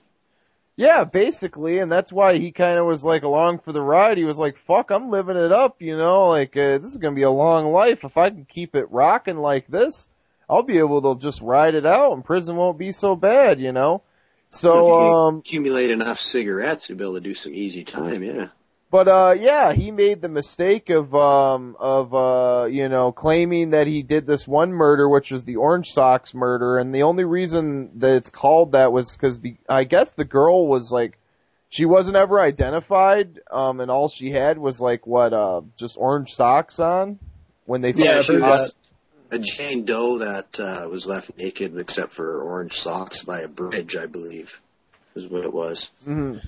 And, I don't even think, he for sure knew, where the places were and whatnot, but they just filled in the blanks for him, for the most part. Well, they'd give him cold case files to look at. He'd sit there and look at this shit. And was supposed to memorize it. And then they'd, ask him about stuff, and, well, of course he knew the details and stuff. He just had the files in his hand half hour before. Right. It was a fucking retarded investigation. But the mistake on his part was, I guess, maybe not thinking that Texas had a death penalty, and if he was convicted, he could, get the death penalty. And, sure enough, he did. And, overall, though, basically, after that, he basically, recanted all of his claims on, all these 600 murders or whatever that he was claiming. Once he knew that, oh shit, they're really gonna put me to death. They're not fucking around. Yeah, he just went on the record and said he did it for the smokes and stuff. Yeah, basically. I did it for the milkshakes and for the smokes and for the McDonald's. I didn't kill anybody. Just that old lady. Chief son of a bitch. Yeah, the old lady and the girl he claimed, and of course, let's throw Mama in there because he for sure killed her. So he's gonna Mama from the train, yeah. Right? Yeah, exactly. So, but yeah, I mean, he was convicted of 11 homicides, and he was given the death penalty for orange socks. Later, they found that it was impossible that he could have killed orange socks, and because he had what's that? Oh, and I was just babbling. I said tube socks. Oh. Well, yeah, because he had this work history in Florida, and like I said, he had check stubs and whatnot cashed or whatever. So, yeah, basically in 1998, the death penalty was commuted to life when old George W. Bush gave him a pardon when he was. He was the only one that Bush ever pardoned too, I believe, wasn't he? Well, it goes as far back as this was the first pardon since the restoration of the death penalty after Gregg versus Georgia in 1976. I don't know what that case was, but it was bad enough that they brought the death penalty back. So must have been gooder. And then he lived 3 more years and died March 13th, 2001. He died from heart failure. He was 64 at the time. Mm-hmm. So, I look at it as that they saved the taxpayers' money, actually, because he ended up dying anyway. And, think about how much money it would have cost to actually put him to death and his last meal and all that bullshit. It was really cheap. Was it really cheaper, do you think, in the end, to feed and house him for 3 more years, J-Dog? What do you think? You know how much this shit costs, don't you? Or yeah, it probably would have cost more to feed him for the 3 years. Do you think so? Yeah, it costs. What is the number? It's ridiculous. The number is it's like $40,000 a year or something that costs to house an inmate. Jesus Christ! It might even be more than that. And how many inmates? You got to figure in all that shit. How many inmates would you say is in an average penitentiary? I'm talking Supermax in the States. Oh, you're sitting anywhere. You got up to probably 8,000 inmates in some of those places. Wow, that's crazy. Yeah, my jail has 400. Yeah, $40,000 is a lot, but I'm wondering how much it costs to actually execute somebody, though. I'm sure there's a cost behind it. There's got to be. It's got to be less than $30,000. Yeah, it would definitely be less than 30,000.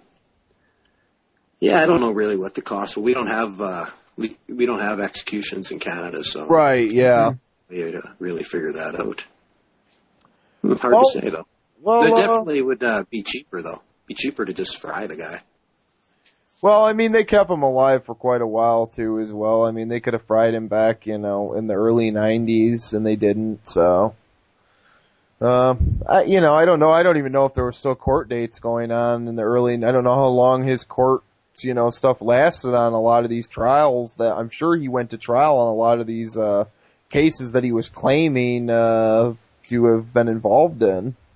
Well, they run appeals and stuff, and he had Otis backing him up on a lot of the shit too. Like Otis had nothing to lose; he was sitting there doing life too. So, well, yeah, Otis had his own little rampage. I think recently they confirmed that he was the host of America's Most Wanted. They confirmed that he for sure killed that guy's son, Adam Walsh. Yeah, and chopped his head off and everything.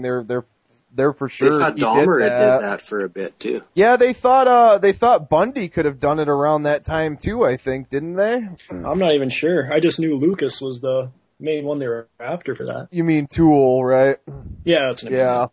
Well, yeah, I mean, it could have been Lucas could have been around. I'm sure he was around Florida that time too. He could have been there, but I just don't see that as his target. What that kid was 8 years old, 9 years old. Little boys wasn't his thing. Maybe that's Otis Tool's thing though. 12, 13-year-old boy. Yeah, 12, 13-year-old girls. Lucas might have been in, but yeah, Tool was into the young boys and. True that. So I guess we'll jump into the film connections or whatnot, huh? Mm-hmm. Yeah, before the fans are like, these sick fucks, they just talk about serial killers. What's it got to do with movies? Yeah, we'll throw this in. I guess the only reason we're even talking about movies is just to keep it close to cinema. So keep it exploited cinema. Yeah. I guess the most notable film to date would be Henry: Portrait of a Serial Killer, starring, of course, the boss Michael Rooker. Mm-hmm. And this isn't exactly a beat for beat historical retelling of the story, but it's good on its own. Not at all. Pretty loosely based, yeah. It's got some interesting scenes in it, and I think overall, Rooker's performance in this is a decent portrayal of probably how Lucas's mind actually worked. I can do whatever I want. I can get away with whatever I want. Well, it's a great character study. I love it. I like part 2 as well. I'm gonna have to check that out. Yeah, I've never seen that either. A lot of people say it's a piece of shit. I think it's not bad either. Now, Dark Sky puts that out too as well, huh? The second one. Yep, the 2-disc. I got a VHS of it, but. So now, what does that show? Like his trial, and what does it go into, or does he just keep on going? I mean, I know it's really. Yeah, it just keeps on going. Yeah, it's got a different guy playing Henry. Yeah. But yeah, it just keeps on going. So, with that note, there was another film, I guess, adaptation or whatever, and I've never seen this one. It's called Drifter, Henry Lee Lucas, and I think it was released not too long ago. Actually, this is a newer film that was put out. I haven't seen that either. So I'd love to check it out. I like a lot of these, true crime films on serial killers and stuff. So it'd be worth a viewing at least once, as long as it doesn't have Kane Hodder playing, Henry. He's got to be in there somewhere. He's got to play every serial killer ever known to man. Even though it doesn't look like any of them. Even all of the black serial killers. I was going to say if they're going to make a movie on Wayne Williams and have him playing the killer or something.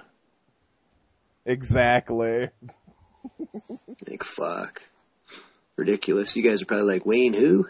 But yeah, that's another serial killer for another day. That's the Atlanta child murderer. That's who that cat is. all have colorful names here. Mm-hmm. Yeah, they all got flashy nicknames, yeah. Mm-hmm. So yeah, you got anything else to add on that? I guess you pretty much said it all. Like, that's about the only ties to the cinema, but Henry, Portrait of a Serial Killer, great film though. You know, I'm sure there's more stuff I could have went into as far as like on The Real Man, but we could have actually dedicated an episode per serial killer if we really wanted to delve in. Sure. But we're really just giving you I don't know, serial killer aficionados, I guess, future serial killer aficionados, like a taste of the sickos out there that were crawling around during the 60s, 70s, and 80s, you know, so. Yeah. Mm-hmm. Kind of breaking the ice, if you will. Give him a taste. Yeah. Taste of the action, for sure. So, I guess with that said, we can roll the show to a break, and we'll come back with the outro, and of course roll the show out, and we could just roll it out right now if we wanted to. We can do whatever we want. It's our show. Let's cut to a break, because I know we probably want to get into next week's episode and maybe just give them a heads up on the next 3 we're going to cover, and maybe some future shows. So with that said, I'm going to roll you guys out, and we'll jump to a break. And you, of course, you're listening to Exploited Cinema. Otis, plug it in. Did you really kill your mama? What? Did you really kill your mama? I guess I did. She must have treated you real bad. She was a whore. Susie!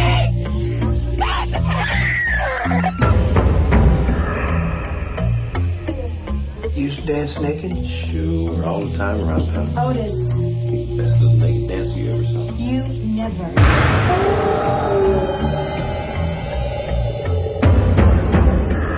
You telling me you never killed anybody before? I ain't saying that. Open your eyes, Otis. Look at the world. It's either you or them. You know what I mean.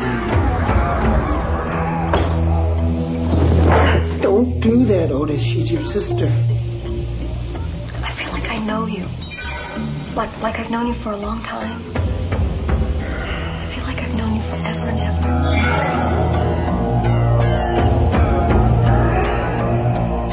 It's like the blood droppings from a deer you shot. And all they gotta do is follow those droppings, and pretty soon they're gonna find that deer. I ain't interrupting it, man.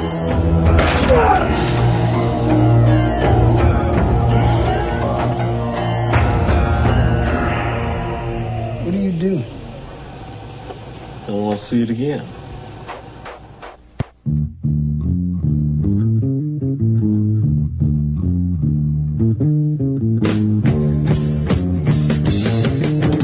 If you see me coming, you don't have to be afraid. I'm only here to help you. I'm only here to save.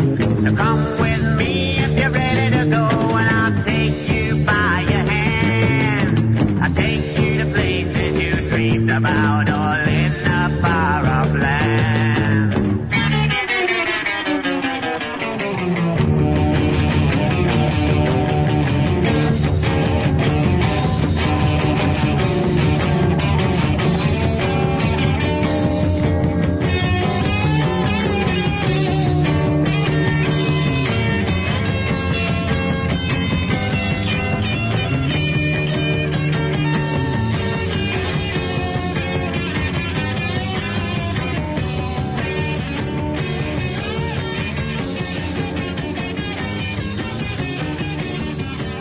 Welcome back, everyone, to Exploited Cinema. Yes, as always, the show has finally come to an end, and I just hope you guys all enjoyed our little jabber on serial killers and how they relate to cinema. I know we go a little long-winded at times, and the quality isn't always the best because we are a fly-by-night podcast, but still hope you guys enjoyed it, though. I know I had a blast. Yeah, again, I'm really sorry about the quality, and I think it might have to do with the snowstorm whipping in on your end, J-Dog, and not only that, but this is like only like our second time that we've actually been able to dabble with the three-way action of co-hosting here. So yep. Yeah, we had a three-way with another member here a few days ago. So this is the first three-way I've ever been involved in, so I just want to thank you guys for that. No problem. I mean, we're spreading three-way magic, everywhere we go, because we're, the sleaziest podcast on the planet. Yeah. Yeah, I just want to thank you guys. Just want to thank you guys for letting me join in here. I give you guys a lot of credit for doing this, and Profondo Cinema as well. They're a great show, and I can't believe they do this every week. This is a process. You finally got to see what goes into making a show and stuff, and you're like, God damn. Yeah, between... I only come on once in a while. Yeah, it's like between... That was a walk in the park, buddy. Oh, I don't even want to know, brother. Yeah, I mean, it takes a lot of time to put the show together and to do the research. I mean, as you could probably tell from my segment, I stuttering a little nervous to be with the idols here on Exploited Cinema, so... Oh, it wasn't that bad. And like, shit, man, like you're just as, much of a partner, in this crazy mixed up podcast as we are. I mean, you're coming with some boss artwork. You made that new logo for Exploited Cinema, and I know you also did a Serial Killer Month little flyer thing that looked awesome. J-Dog thought I did it, but I couldn't take credit for that one. He tried to, actually. It's like, for real, like, come on, who'd you pay to do it? As long as you try, as long as you try. Right, exactly. Yeah, mainly the silent partner. I like to chime in every now and then. You guys can listen to Cannon Corner on a few episodes here coming up, so. Yeah, hopefully we can get the regular format back here someday, huh? Yeah. Fucking Nick always cutting in on me. But anyway, no, I was going to say, it was awesome having you on the show. Like, I look at you as like one of my peers in the horror world. So it was awesome to finally get you on the show and get you involved in it, man. Like, I know you've been a long time listener and supported the Fur Ox, and you support this show and you do a lot of work for us. So it was just great to have you on the show finally. I'm glad to get your 2 cents in. I'm glad to help, guys. I really appreciate it. Yeah, awesome. I mean, it's not a problem. It's like an honor to have you involved with the project and stuff. And, as far as like, the show goes, we always wanted to get you involved from like day one. And, try to keep it, a tight knit circle of, mainly, fans and friends of the Furox and everything, I think is what we've got here, and it's a nice mix, and I like it. It's a family company.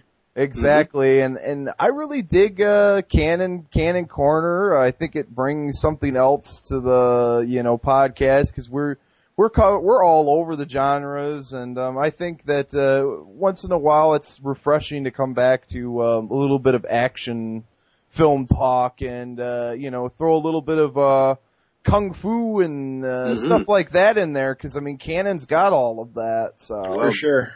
Don't be surprised if one of these times I hijack the Cannon Corner and get on there with you to talk about some like Revenge of the Ninja or something like that. You're more than welcome, brother. Fuck it, I want to talk about some Cannon and Ninja films.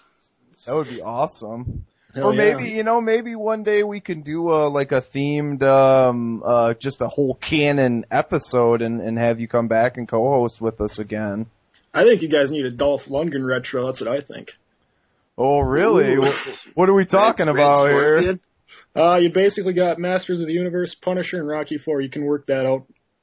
Is Punisher a Cannon title? No, it's not actually. Oh, okay. What about Red Scorpion? I keep piping in. I like Red. You motherfuckers, I like Red Scorpion. I do too. That's what I'm saying. Well, what about that one? Like, I'm all for it. It's like falling on deaf ears. I'm like wondering, is my end cutting out? They're not hearing me. It's like the little guy down here throwing rocks at a window. Hey. Yeah, Savini did the effects for that movie, actually. Exactly. Oh, really? Yeah. Okay. Got to bring in the Romero ties any chance that we get. Yeah, like Tony was saying, got to get it in there somehow. Force it in. Yeah. Furs. Kick in the door and throw the Romero on the floor. Hell yeah. So we are going to continue the serial killer month of madness in March here. Well, probably in 2 weeks here, and you will be joining us again, correct, Andy? I'm going to do my best. We're going to see. If I'm not on there, you know we've had problems with the three-way here just as far as quality, but if I can make it, I'll be on there. Well, worst case scenario, you can always mail it in like you do the Cannon Corner, so we could do right on. And sticker on right in the middle or something. But well, you wanted to cover Kemper, right? Yeah, I was thinking Edmund Kemper for the next one. Okay. I get Geen the Machine. And I'll be taking the still unapprehended Zodiac Killer. If you have seen him, please call your local law enforcement or phone us first so we can the get FBI. Well, yeah, I want to interview with the guy because I want to know what the fuck. Get him on the show here first. Getting away with this for so long and not leaving any. I mean, this guy must have been a genius because. This guy, the envelopes that he licked and the stamps, they couldn't get no DNA off of it in this day and age, man. They couldn't, it was like, they were having a hell of a time. Lick it or something. I seen it on a 2020 special where they thought they caught him finally and figured out who he was, so. Yeah, he was a smart guy, that's for sure. He got away with a lot of stuff for a long time. Well, maybe he wasn't just one guy. You never. That's true. Well, we'll touch upon it, of course. On the next stuff, but yeah, we got lots of serial killer stuff coming still. Like Nick was saying, we got one more episode, and we got a treat coming up after that. So in about a month's time from now, you guys will be getting to treat your ears to a little music and horror once again. Or am I dropping the baby too soon, Nick? Ooh, I don't know. I guess maybe we'll just leave it at that, and you guys can maybe take a wild guess at what guest we'll have on. You can't put it together, you fucking retarded. No, I'm just kidding. Well, I'll give you a clue. He extremely... Oh, I'm giving too much already. He extremely loves Charles Bronson, I think, though. He rhymes with pepperoni. It's Andy. Cool. Yeah, it's me. Andy's going to be back on the show. Maybe. Yeah. Rockin' Cannon Corner, huh? Hell yeah. So, yeah, I mean, look forward to those episodes, and, who knows, we might have a bonus serial killer thing, this month too as well, who knows, we've got so many things up our sleeves right now that's, like, not even funny. Yeah, we talk so much shit that we're all over the place, but we're trying to make it all a reality, so expect all kinds of wackiness and some surprises out of exploited cinema. We try to keep it fresh, man. That's what we try to do here. Yeah, and I'm like, already this year has started out with some great episodes. I know everybody really enjoyed the Fritz the Cat episode, and I think a lot of people were digging the Savage Streets commentary. And honestly, I think that we're off to a great start, and I think we're going to have a really good summer with this show. So look forward to some wackiness throughout the summer, and who knows? Maybe I can cop an interview of Wasteland too. Maybe we can bring the Hess Man onto the show. Who knows? All kinds of surprises. Never know. But yeah, with that, I ain't really got much to add. I just want to thank Andy once again for coming on the show, and it was a blast talking serial killers with you guys, and I just hope the fans got a little bit of something out of this. And Derek out there, I hope you enjoyed, buddy. I tried to keep it as greasy as I could, but be serious at the same time if there's actually a fine balance for that. I don't know. So. Cool. I tried to be half-assed professional.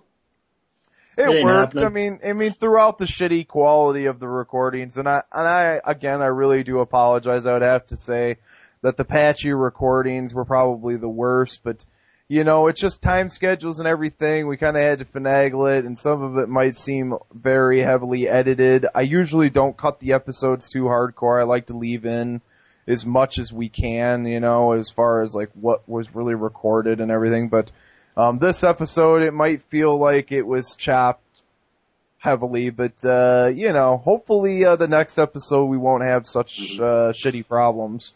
Yeah, the MPAA is going to get a hold of this episode and cut the fuck out of it. Yeah, for sure. Alrighty, with that said, Dream Warrior, roll us out, man.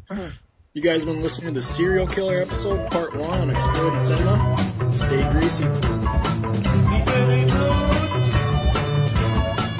hold my hand out on the beach, lay in the sand. The moon is out, way up above, or down below. We're making love.